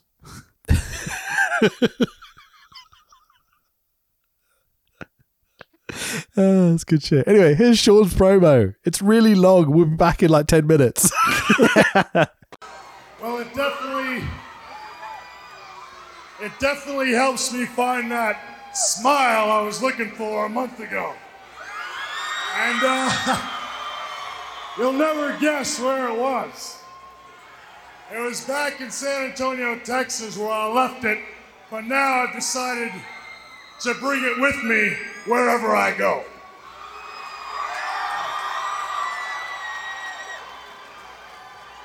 First of all, I want to, as always, thank the fans of the World Wrestling Federation. For what? Greatest fans in the world. For not only sending me all the cards and the letters wishing me well, but I think more importantly than that, I want to thank the fans of the World Wrestling Federation for being very patient with the world's most emotional wrestler. I know nobody knows more than me, except for maybe my parents, how hard and difficult I am to deal with. You might know that too, now that I think about it. But I have, as everyone knows, been going through some rough times, but all the people that have sent me cards and letters, even those of you that sent them straight to my parents' address, I want to thank you from the bottom of my heart because it means a great deal to me, especially at a time when I thought there wasn't anybody out there that gave a damn about Shawn Michaels. Well, certainly. I'm surprised his fans Nothing could be further from the truth. All right, Shawn Michaels, the prognosis on the physical condition on the knee. Yeah, here it comes. And of course, it seems like you're a trendsetter. I mean, of course, other superstars have followed, unfortunately, with knee injuries. And then again, the President of the United States just slides right there on your coattails. Well, if nothing else, I always try to do what's in. And so once the President messed his knee up, I felt like I had to do it too. But on a more serious note, the knee is coming along. Next week, I'm going to go out to Birmingham and see Dr. Andrews, and he'll let me know what's going on, and hopefully within a couple of months, I will be in this ring once again, whether anybody likes it or not. Rats. I think they like it. And I have to tell you, this time off has done wonders for me, and I know there are a lot of people that don't like it, but when I get back in here, I'm going to be busting and moving like I used to. And believe me, when I get in here, the clothes are coming off one way or another. That girl's losing control of all her bodily functions. But I do have somewhat of a bone to pick, but not with the fans. I have to pick it with you. Uh-oh. Now, after all the years that I have been here, working, going up and down the road, everything I have done for you and the World Wrestling Federation, I sit at home and I couldn't help but to notice that WrestleMania is right around the corner. This Sunday Now, on pay-per-view. There I sat in my home just waiting for that phone to ring, and it never rang once. Now, WrestleMania is coming right up, and I just can't see how you and the fans of the World Wrestling Federation can have a WrestleMania without inviting Shawn Michaels. I agree with that. First of all, Shawn Michaels' phone doesn't ring. You It do have an applauds. injury. I mean, you know. Right. Well, You're a as you gimp. can see, I can now walk. So what I'm going to do, since you didn't invite me, I'm going to have to come out here on live television and invite myself to WrestleMania. No. I'm sure Shawn will be at the Slammers on Friday night. And just so you know, not only am I coming to WrestleMania, but I'm coming and I'm going to sit right next to you, Vin Man, and make sure that you call that World Wrestling Federation title match right down the middle. Thank you very much. We look forward to it. Well, I don't. Also, there was no invitation for the Slammy Awards. And I couldn't help but to notice I am up for a couple of those awards. Now, I'm building a brand new home in San Antonio, and I have got a whole lot of face to spill. Face to spill. Space to fill? Is that the word I'm looking for? Or space Too to much fill. time off. You can't do this too well first time back. I've got a lot of space to fill in my home. I've got all the Slammy Awards from last year, but I need some more. So the fans of the World Wrestling Federation and you, Vin Man, get ready because WrestleMania weekend isn't complete without the Heartbreak Kid, and he is on his way. Shawn Michaels! That's a fucking long-winded, shitty promo, wasn't it, Tax? Also, fucking highlights a terrible person. Oh, I've lost my smile, but actually it was back at home, and now I promise I'm going to bring it with me everywhere. I'm going to take it in my wallet with me. What a fucking waste of time that He promo calls was. himself the world's most emotional wrestler and jokes about how people have to deal with me. You know about that, don't you, Vince? Shawn's knee is coming along, much like Sonny. Whee. In a couple of months, he'll make his ring return, Tax. Wait, what? He's injured, out for the foreseeable and long term. Wait, what? What? I, for one, am shocked to see Shawn will be returning soon. I never thought he would ever wrestle again, right? I mean, it's the end. If this is goodbye for Shawn Michaels, such a shame. He did a retirement lap until Dr. Andrews said, no, he's fucking faking. I mean, he doesn't need surgery. The closest he gets to putting anything or anyone over that isn't just him is Shawn will be on commentary for the WrestleMania main event. Wait, how has he managed to wiggle his way into a Mania main event? He's injured. It's a long, boring bullshit promo putting himself over and only himself over. It's amazing, similar to what we do on a lot of these podcasts, how we can say so much but yet say so little. Yeah, he goes on and on. He says, oh, it's difficult to do this because he spoonerisms a word in the middle. And you're just like, why is this guy the guy we've chosen? You know you've got Bret Hart, right? Working his fucking dick off for you. You've got The Undertaker, one of the most imposing gimmicks ever. You've got Sid, who's been fucking fabulously stupid during this run. You've got Triple H, who's a gold mine just waiting to happen. You've got guys like, Owen, Bulldog. You've got amazing undercard here. And we're just like, oh no, Shawn's the guy. Absolutely Shawn. Even pulling up like, oh, I've injured my knee. Like the President of the United States has. We're the same.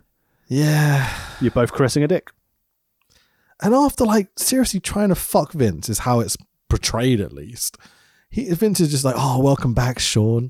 Oh, it's so good to have you here. It's Shawn Michaels, everybody, here to save the day. You're like, no, the fans hate him. They boo him fucking everywhere he goes. His comment I've been sat at home and I've been waiting for my phone to ring. No, you haven't. You told us you're injured. Why would anyone phone you and book you for Mania? You've told us you're hurt. Yeah, and to be fair, they've been playing Shawn Michaels promos from the day he got fucking injured. He's never left the product. He's always been there. Blows my fucking mind. But this is the difference between the two in our Bret versus Shawn run. And yes, don't get me wrong. When it comes to Mania matches, Shawn Michaels, it's very difficult to hold a candle to him. He is in his own league when it comes to showpiece matches, from flamboyance, for overall, inverted commas, entertainment. But yeah, he's from very, a promo very standpoint, good. From a Yeah. promo standpoint, if you put these two promos side by side and said, who's the better promo, it would be Brett. Yeah. 100%. Absolutely. People, traditionally at least, have always shit on Brett's promos. Absolutely nonsense. He's incredible. People always talk about how great a promo Sean is. He's really fucking not. In 97, this is a drug-addled idiot who's just so completely narcissistic and self-obsessed that there's no story here. It's just, oh no, great. Oh, look how great I am. While the numbers are just dwindling and crashing to the fucking basement of all time. It's like, nah, man, you're shit. Like, what the fuck? Like, yeah, he's a very good wrestler. Bumps like crazy. Can work with anyone. Like, one of the only guys to have truly, like, classic matches with The Undertaker. And you really think about it, Taker's matches are never amazing. They're solid and he's a great character. But Sean's the one who can drag those matches out of him. Sean and Brett in the ring are incredible together because that pure viciousness, and they're both so talented. But as you say, man, Brett is here to tell a story. Brett is here to make stuff work and to give people something to care about. Sean is literally out for Sean. That's it. And Brett on this run is like, right, I'll work with Taker, I'll work with Austin, I'll work with Sid, I'll put all of these fuckers over because I know it's important to get the next generation ready. I'm here, I'm going to have a wonderful showpiece with Steve Austin at WrestleMania. I could have kicked off and said, no, Vince, I want the belt, I'm going to keep it, rather than drop it the day later after Final Four. No, he went for the right business decision and he wanted to work with Austin. I guarantee you, HBK, if he wasn't again going to throw his toys out the pram in a year's time with his back injury, which in fairness is legit, that injury, the back, definitely legit. Yeah, sure. Took him out for a long time as well. But Clinton's knee took longer to heal than HBK's. So backstage, we have an angry Undertaker who has to defend the belt tonight. Is he defending the belt? Yeah, it is, isn't it? No, he's angry that he could lose his main event slot for the belt because Sid will lose the belt to Brett. Yeah, sorry, I was in a bit of a haze of illness when I first watched this show, so my nose are a bit all over the place. Taker knocks over a section of the big blue cage backstage. Oh, he's an angry boy. Well, and in fairness, the right promo to have. I'm about to be fucked out of my main event because I know I can beat Sid, but I know Brett can beat him too. Yeah, exactly. Which brings us to our WWF European Championship match. Yes, we've already had the European Championship finals in Germany. And obviously, Bulldog and Owen had their absolute fucking classic match. And Bulldog went over. So is the current European champion. And tonight he will be accompanied by Owen, and they will be wrestling Vader with Mankind and Paul Bearer by his side, because this is going to lead into a match at WrestleMania for the tag team championships of Bulldog and Owen versus Vader and Mankind, which is okay, I guess. Yeah, it's strength versus strength, rest hold versus club. We're obviously going to have Owen and Bulldog defending the tag belts, because I don't think they even at this time, they still don't really care about the European Championship. Well, he's not going to just defend that and not defend the tag belts, you'd imagine, I guess, in 97. Who knows, really? Bulldog, though, is incredibly strong. Like, during this match, he hits a delayed vertical suplex on Vader. Well, the last 20 degrees, he is deadlifting Vader. So impressive. That's insane, man. He is truly bizarre. But you've got to get Vader and Mankind on WrestleMania, right? I think this is all this is. Yeah, Paul Bearer running around with Vader, Mankind. But did you notice a notable absence from someone at ringside during this tag match, Rich? What, their manager? Clarence. Well, they've already kicked him out, haven't they? Exactly. Well, he should be back because he's everywhere. I will say he wasn't particularly missed. You wouldn't have noticed. No, because he's never done anything apart from that one time he interfered in the match, fucked up, and Bulldog was like, "Get out of here, you!" Boo hiss. Yeah, absolutely. My favourite part about this match is when Bulldog at the beginning of the match is lifting up his two belts. Owen grabs the EU belt and kind of lifts it himself. It's like, yeah, me too. It's really funny. But it's consistency from what we've been seeing for the last 3 months of Owen being like, I'm the one. Yeah, absolutely. We've got a European title here. Bulldog is champion, so Brexit means Brexit, right? Yeah, we've taken back our borders, and we rolled out a vaccine program really quick because we didn't have to follow proper medical checks. But I'm glad. Yeah. I mean, economy's doing great, isn't it? That's all right, though. We're going to do all these tax cuts that are definitely not going to push inflation through the roof. Yeah. No, everything's fine. Did I mention bankers can have good bonuses again? I wasn't going to go there, but okay, let's do it. So Liz Truss, man. Like, what a woman. What I'm going to do, right? All these banks that are fucking us over and all these energy companies that are fucking us over, what we're going to do, right, is we're going to give them more money. Let them charge us even more money. It's going to work great. Profit, right? And these corporations, we were going to tax them more money from next year, but now, from Friday, maybe we might announce that we're not going to do that. Yeah, because profit it can't be a dirty word, tax. And you know that health and social care levy where everyone has happily said, if I could pay another penny in my pound of salary and it actually goes to the NHS, I'd have no problem paying an extra penny in the pound to go to the NHS. Fantastic, let's do that. Yeah, we're going to cancel that. We're going to cancel that increase to national insurance. Yeah. Wait, what? What? So what you're actually saying is we're going to take away the billions of pounds we promised to fund hospitals because we think it might help people pay their energy bills. And 100%, right? Definitely good idea. God, this podcast has taken a turn, isn't it? I'm going to stop going right now. I'm enjoying listening to you vent. My favourite bit is like, those hospital things. Poor people use those. We don't need to fund them. They're fine. Yeah, you've got private medical cover, right? In your real job. In your real job, you've got private medical, yeah? So don't worry about the nurse. Yeah, nurse and the derved. Yeah, sure. If Liz Truss thinks profit is a dirty word, she needs to listen to our podcast. I've got more dirty words for her. Fucking cunt. Anyway, so I was going to say, I'm glad you clarified that because when you're like, I've got some more dirty words for her. Flange. Teacup. Gusset. Moist. Quim. Oh, we can swear, can we? Oh. How many Q's in Farouk? Quim. Trough.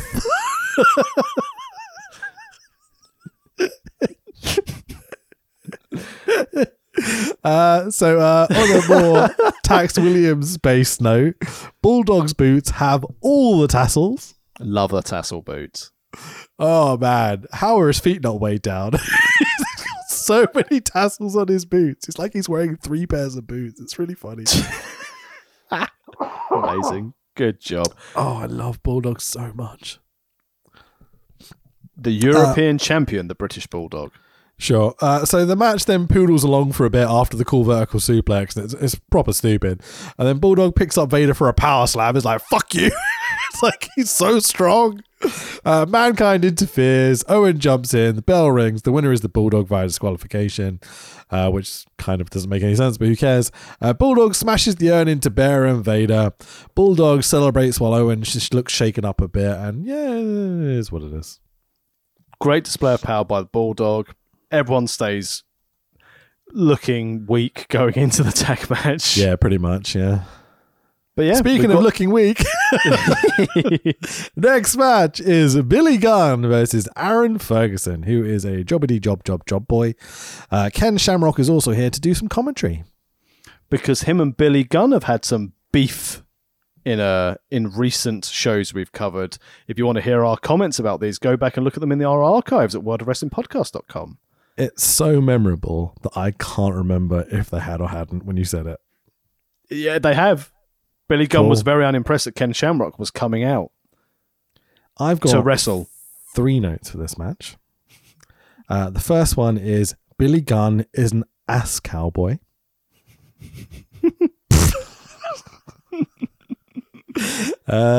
Billy does submission moves to Uber Jobber while looking over at Kenny. Billy Gunn finishes the match by doing the Ronda Rousey shitty armbar 20 odd years before Ronda Rousey was doing it. Cross arm breaker, bye-bye. But at the angle, like Ronda does it, where the arm isn't straight, so completely ineffective. You know, that one. Nice and comfy, nice and safe. Work smart, not hard, brother. Aaron Ferguson taps. The winner is Billy Gunn. Isn't he a UFC fighter? What, Aaron Ferguson? No, that's Tony Ferguson, isn't it? Yeah, that's Tony Ferguson. El Kukui. He lost. to Nate Diaz as he retired. Well, everyone loses to Nate Diaz. Nate Diaz is a fucking crazy man. Yeah, if you look at Nate Diaz's record, that's not the case, but he he's a did crazy win his man. retirement match, which was fucking awesome. He's also submitted 3 different people on his back while doing the double bicep pose, so he's the coolest fighter of all time. Billy chats shit to Kenny. Kenny is about to jump in the ring, but Vince goes, but he hasn't got his fighting clothes on. It's up there with a manager's license. It's the best phrase ever. He hasn't got his fighting clothes on, Tax. What are fighting clothes, Tax Williams? I mean, maybe some jorts. In your case, they're usually sparkly and orange. Happy days. Oh, the good old days. Oh, fighting clothes. Oh, I love it so much. Kenny jumps in the ring. Fujiwara take down by Shamrock. Shamrock lets him go. Billy goes, oh, you're a good submission guy. Blah, blah, blah, blah, blah. Roll through ankle lock by Shamrock. Same situation. Lets Billy go. Billy reevaluates his life decisions. Grabs a chair, but is intercepted by the ref. The ass cowboy, who then bravely heads to the back. Fujiwara Armbar was something I wanted to name one of my teenage bands, and I thought it was a great name, and people felt we couldn't do it because they couldn't pronounce it because they're all racists. Yeah, that's why. I still think we should start a band and just name the pro wrestling pay-per-views as all the song names so we can sell them to Vince. Yeah, 100%. Yeah. I'll have to learn an instrument. You can play bass. You can count to 4. I've seen you. That's why I had a sampler on stage. Press button. That's me done for half an hour. I've got a bass you can play, but it's only got 3 strings, so you know. Only use the top 2. I was going to say. So we cut backstage to Stone Cold Steve Austin, who again, for week after week after week, cuts a smashing promo. He's fucking awesome, dude. He starts by going, that Billy Gunn's a pussy, isn't he? It's fucking hilarious. All that Shamrock's done is done some street fights that someone filmed. What an overrated piece of trash. Calls him a piece of trash. It's so good. Austin calls Vince a jackass. Austin is going to make sure Brett will be the champion tonight by hook or crook so Austin can get the belt at WrestleMania 13 from Brett. And you're like, this is fucking great, man. Giving no shit. Totally logical. Totally smash mouth. Like, oh, Austin is so good. Beautiful promo. Second best promo of the night. Yeah, absolutely. What would be the first? Just to clarify? Brett's. Yeah, sure. Obviously. I agree with you, but I just wanted to make it Ken a joke. Shamrock's. I was about to say. He cuts a little promo on commentary. It's bad, but whatever. Yeah, fucking hell, man. You can see why someone would look at Austin at this time period and go, this is our guy. For the next year, we're going to just push this guy to the moon and have him win the belt at WrestleMania 14. He's the man. 100%. Yeah. And we've seen a crystal ball of what happens at Mania 13 in the Raw intro video. Yeah, we have indeed. Yeah, sure. The big blue cage is being constructed, so we've got to fill some time. We get a Psycho Sid promo. Austin. No whispering this time, just shouting. It's got to do a very quick promo while they're putting Big Blue up. Yeah. Again, did not understand a single fucking word he said. There's some adverts. We cut to some slammy ads. We then come back to the cage, which is already up. And Vince goes, you can cut the anticipation with a knife. Commentary are putting over Austin and Taker being in the building. Will they get involved in the match? Of course they fucking will. But it's time for my throat's a bit sore. Let's see if I can do this. Main event of the evening. The WWF World Heavyweight Championship match. The Steel Cage Championship match of Psycho Sid, the current champion, versus the greatest wrestler of all fucking time. Let's be honest about it. Bret Hart. This was a real bold booking decision to have a cage match 6 days before Mania with someone in the ring with Sid. There's a bit where Austin has his ankle caught in one of the big blue squares.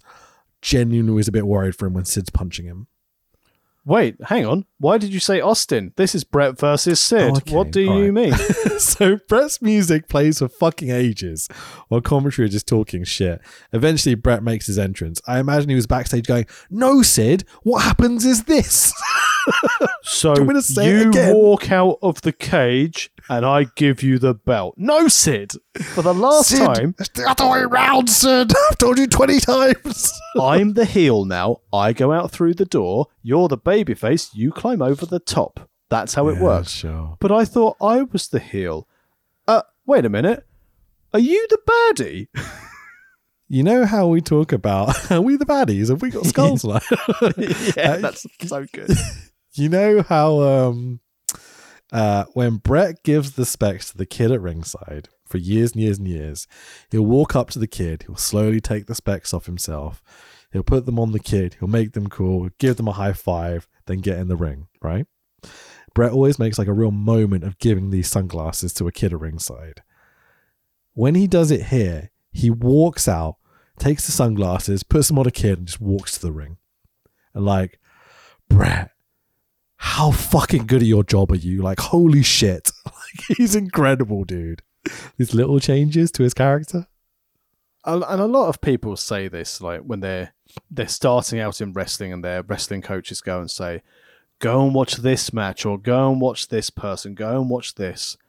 For psychology, when it comes to entrances, in ring, in a promo, telling a story, just watch that Bret Hitman Hart DVD collection. It's on the network, probably might have been removed actually because it had a lot of Stampede stuff on it.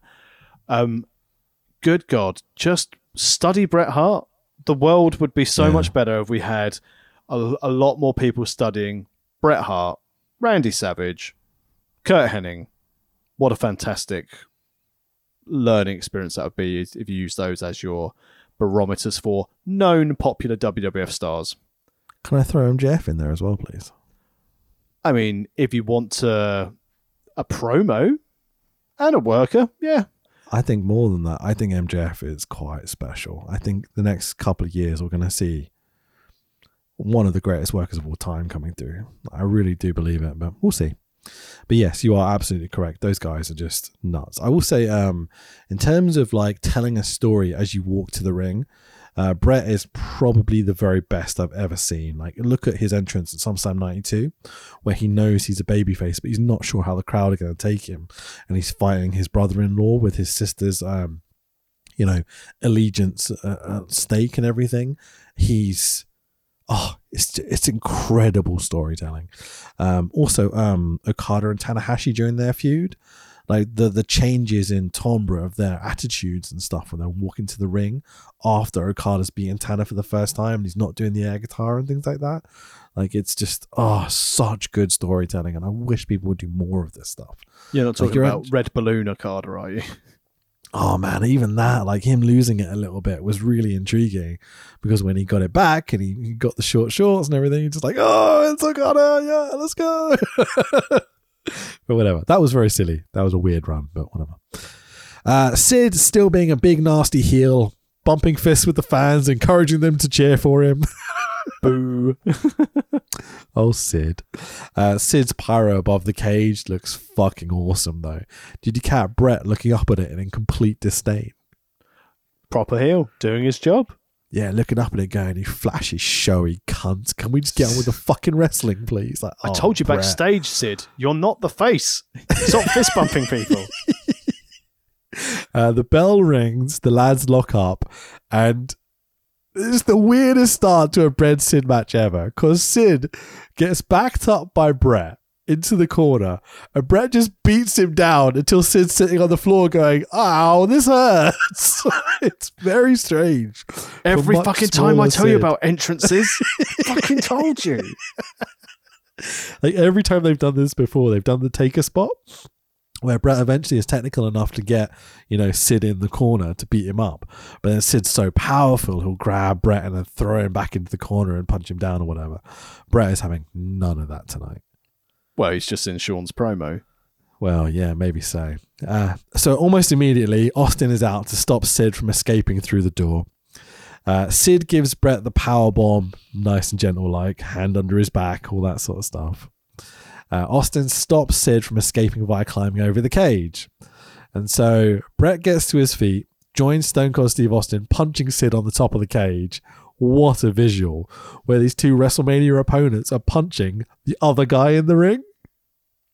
Beautifully booked. What I mean, you know who's involved in the booking of this? Brett and Taker. Well, yeah, pretty much. Which indeed brings out the Undertaker to pull off Austin. Wait, what? Caressa Dick? He pulls Austin off the cage.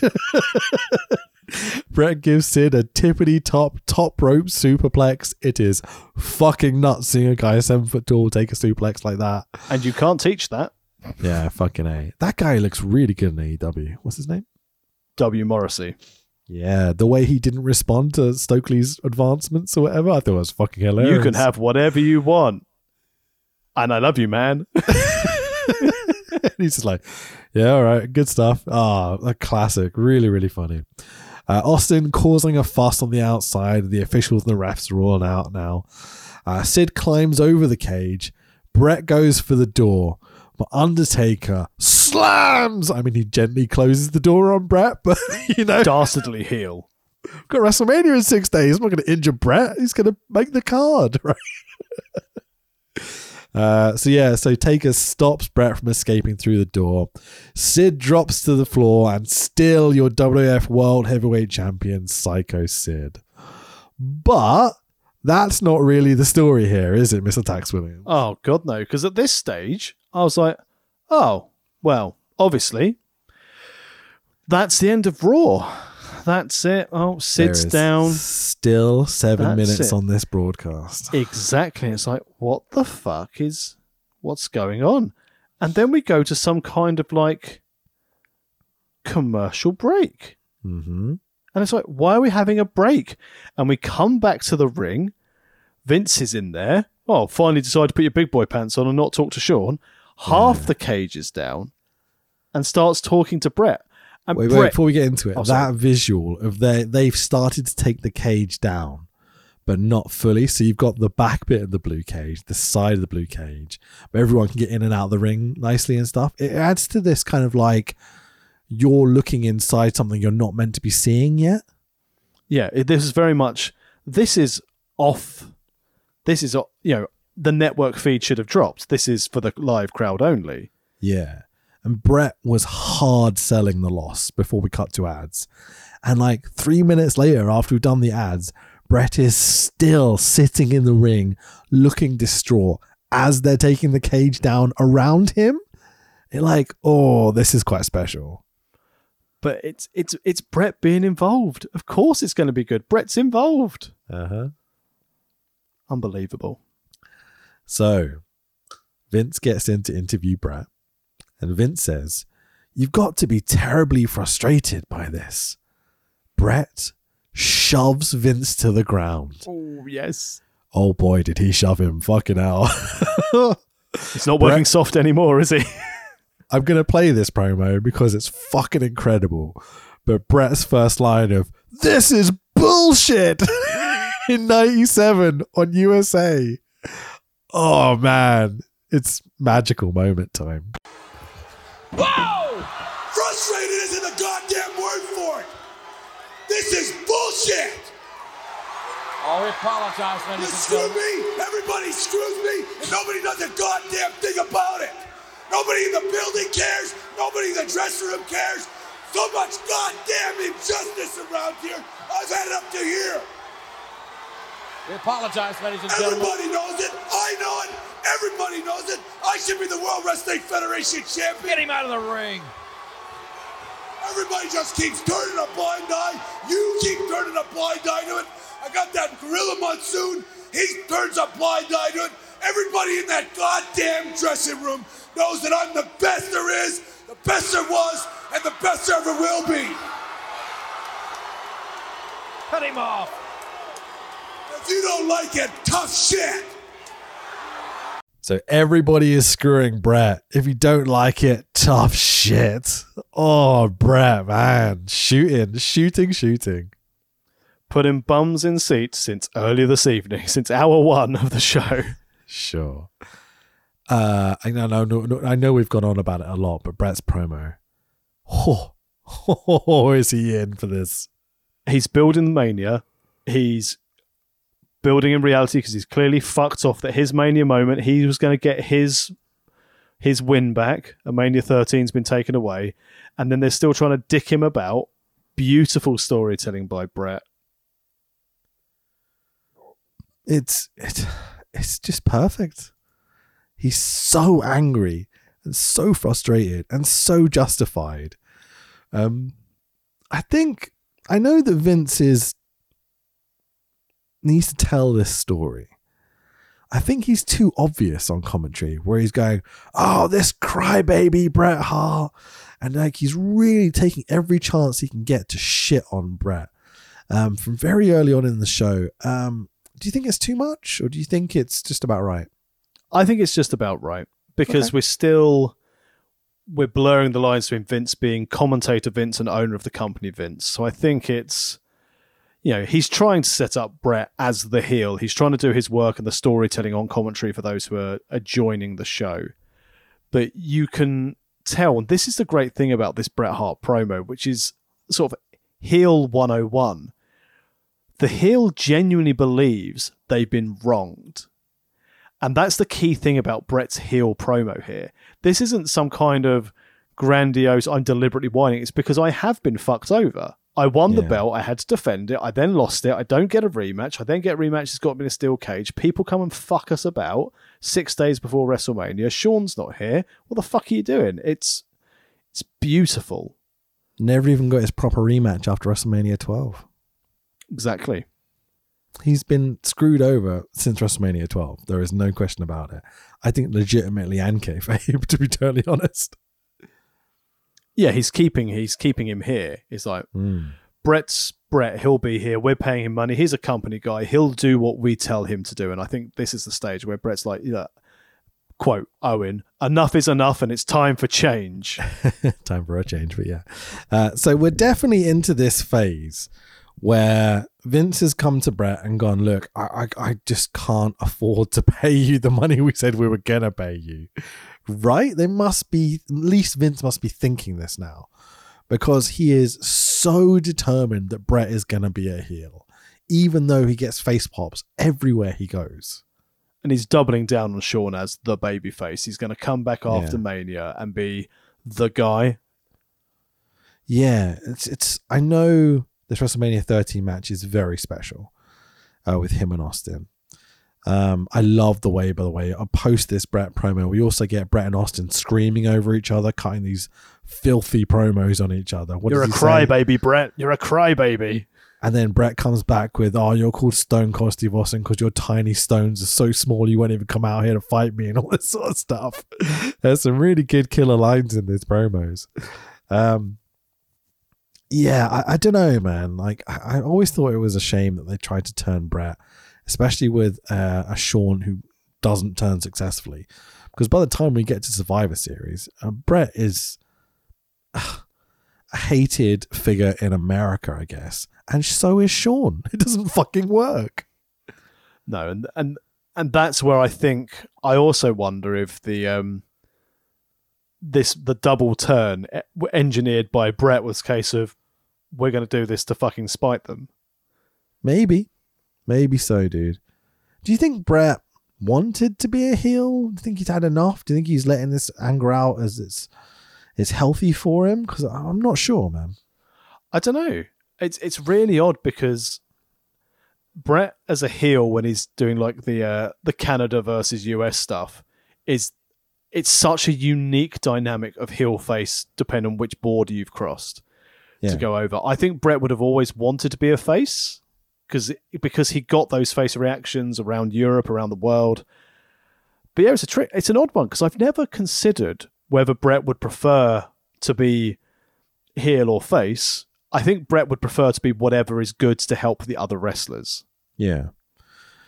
And I think for us doing this story between Bret and Shawn leading into the road to Montreal, it was vital to cover all this stuff up to WrestleMania 13 because it establishes so much the motivation of these two human beings. But I really think post WrestleMania 13 is when the shit is going to hit the fan and we're going to have two guys essentially being cunts to each other for the next year until we hit Survivor Series. And I'm really, really looking forward to it. But to quickly finish off this show, after Brett and Austin are screaming at each other, we get Sid, who walks down to the ring, kind of confronts Brett, but Brett doesn't really want anything to do with it. Taker walks back down to the ring. Sid shoves Brett. Brett dives on Undertaker. Austin runs out to attack Brett, and they kind of pair off. So it's Austin and Brett, and Sid and Undertaker. They're brawling in the ring. Some of them are brawling on the outside. The refs and the officials go flying. Taker punches one. There's a brilliant bit where Pat, just to give you an example of why I think Vince's commentary might not have been on point here. Pat Patterson takes a bump for Brett. And Vince is irate at Brett. He's like, "You no good, dirty son of a..." Like, has to cut himself off like he's going to swear on live TV, even though Brett's already done it like 3 times. So did Steve Austin, by the way. He drops a shit. And so does Sid. Sid drops a shit. He just goes, "I don't give a shit," when he comes out to the ring. Sid dropped a shit in vocab, or Sid dropped a shit in his pants? Well, who knows, man. Austin throws Pat into a guardrail, and Vince is like, "Yeah, that's all right." Like, he's meant to be the heel. At this point, at least. Pat Patterson likes it hard. Yeah, sure he did. Shawn walks out and stands on the ramp because Shawn has to get his shit in, even though he's in neither of the matches at WrestleMania. Shawn stands about on the ramp, and Vince, in a tone of voice that's like it's his own child who's about to be jumped off a cliff or something. It's like, "Don't do it! Don't do it, Shawn! He's hurt! Don't do it!" It's a bit cringe. It's not good. It doesn't reflect well on Vinnie Mac at all, does it? Sure. Shawn just kind of stands around as the other guys are brawling. He grabs a bit of the cage and lifts it up like he's going to do something but doesn't. Grabs a steel chair like he's going to do something and doesn't. Vince expresses more concern for Shawn than any of the other lads in this sequence or in his main events at WrestleMania. Austin and Brett brawl to the back as Sid and Taker are still brawling in the ring and Shawn's just standing around. And that's the end of the show. It's brilliant mayhem until Shawn comes out and is just standing around for the last 2 minutes. Yeah, didn't need Shawn Michaels there. I appreciate he's on commentary, which is going to be a huge impact to the Mania main event. But this show, like the Brett promo in the first hour, the main event match bringing out the main event wrestlers for Mania 13 works perfectly. You had the minis coming through. Ahmed Johnson was also here, ruining a one-on-one match, turn it into a 6-man. That's a match I want to see. It's minis versus Ahmed. They'd still win.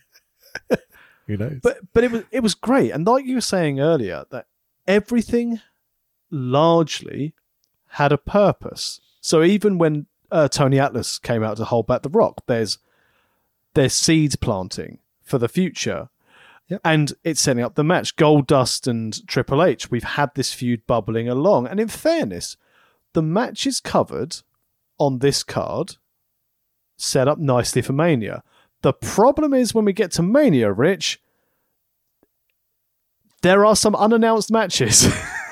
Interesting. Well, we will have to wait till next week to find out because I'm certainly not going to spoil it for myself yet. No, 100%. But this was great fun. How would you cornflake rate this one? I think this is a fucking brilliant go-home show. Even the Shawn stuff is there, but Brett's work is so good. The other matches on the show were a lot of fun, really solid builds. We get the intro I love with the not Anthrax riff and everything else. Like, this is a big nostalgia pop for me. So I think this is a comfortable 4. Yeah, this is a 4 cornflake from me, and it's, I think, my favourite Raw of the run so far. Yeah, absolutely. Even bits of Bulldog and Owen have been better on other shows, but they still had a lot of fun on this one. We had like the whole Billy Gunn Shamrock thing that was very funny. Killer promos all night. Austin and Brett, fucking hell. In 97, they are killing the promo scene. And yeah, as you said with Bulldog, even just that vertical suplex. Yeah, so impressive. Amazing. Cool. So mayhem to end the show. Like, that's exactly what you want in that kind of Attitude Era style. That makes people want to see what happens at Mania. They did great. They did great. They didn't need HBK there, but obviously they think that, what's he going to do in the main event? Fine, but not interest of me. But yeah, Yeah, I went in knowing the Brett stuff was going to happen, and I was looking forward to seeing it, how it played out. But all the other stuff that surrounds that as well was immensely entertaining, and I'm genuinely looking forward to WrestleMania 13. I think even if the wrestling isn't quite of the caliber of like modern wrestling, or like, you know, a 15 or something, 17, which is really, really good. 15 is also really banging, even though people poo-poo it for some reason. I think I'm going to really enjoy the show. There's going to be some fun storytelling. I'm going to enjoy the matches we've built for. Yeah, absolutely. I'm intrigued to see how many other bullshit, random, last-minute matches there are. Well, if you think for the cards before we finish, so we've got main event, Taker Sid. Yep. We've got Austin Brett. Yep. We've got the Chicago Street Fight. Yep, the trios. We've got the tag belts. Yep. We've got the IC belt. Yeah, and we've got Triple H Gold Dust. Yep, that's the other one. That's 6 already. It's a decent card. Yeah, on paper it seems pretty damn good, to be fair. At Mania, when it was only 3 hours, we don't need anything else on this card, Rich. In Chicago? How many matches are there? Do you know? I'll wait for you to find out. Okay, we'll find out next week. I think we'll leave it there because it's a little bit long one. Where can people find you on social media? You can find me at Fanboy Rich on the old Twitter machine, or anything on Wrestle Talk, Noros Bard, Parts of Unknowns, all those places. I work across everywhere now. Lovely. I'm at the Tex Williams on Twitter and Facebook. I will be returning in spirit alone to Pro Wrestling All-Stars this weekend as we all get aboard the party train for Rami Romeo's last stand as he goes against former NXT standout Tristan Eichner for the Pro Wrestling All-Stars All-Star Championship. Can he win it in his retirement bout? Let's find out. Exciting times all aboard the party train. Next week is WrestleMania. Whoa. WrestleMania. It's difficult to do it when you're remotely podcasting. Pick it up, pump it up, pump it up. Awesome. Can't wait for Mania next week. Yeah, me too. All right, bye-bye, everyone. Bye-bye.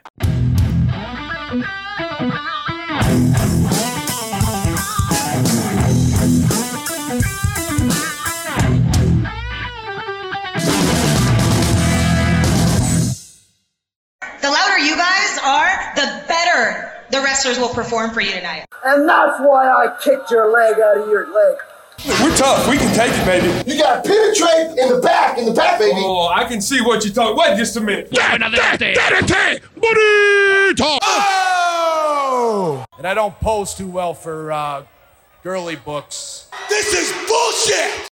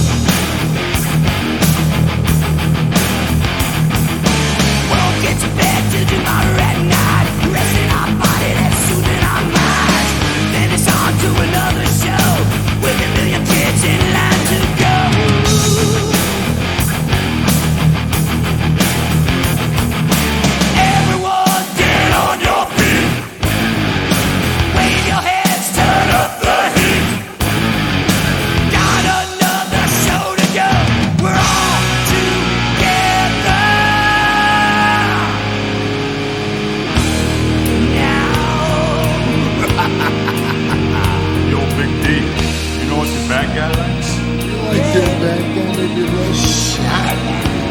Come on for a little shout out. Rest in peace. Oh, shut it up.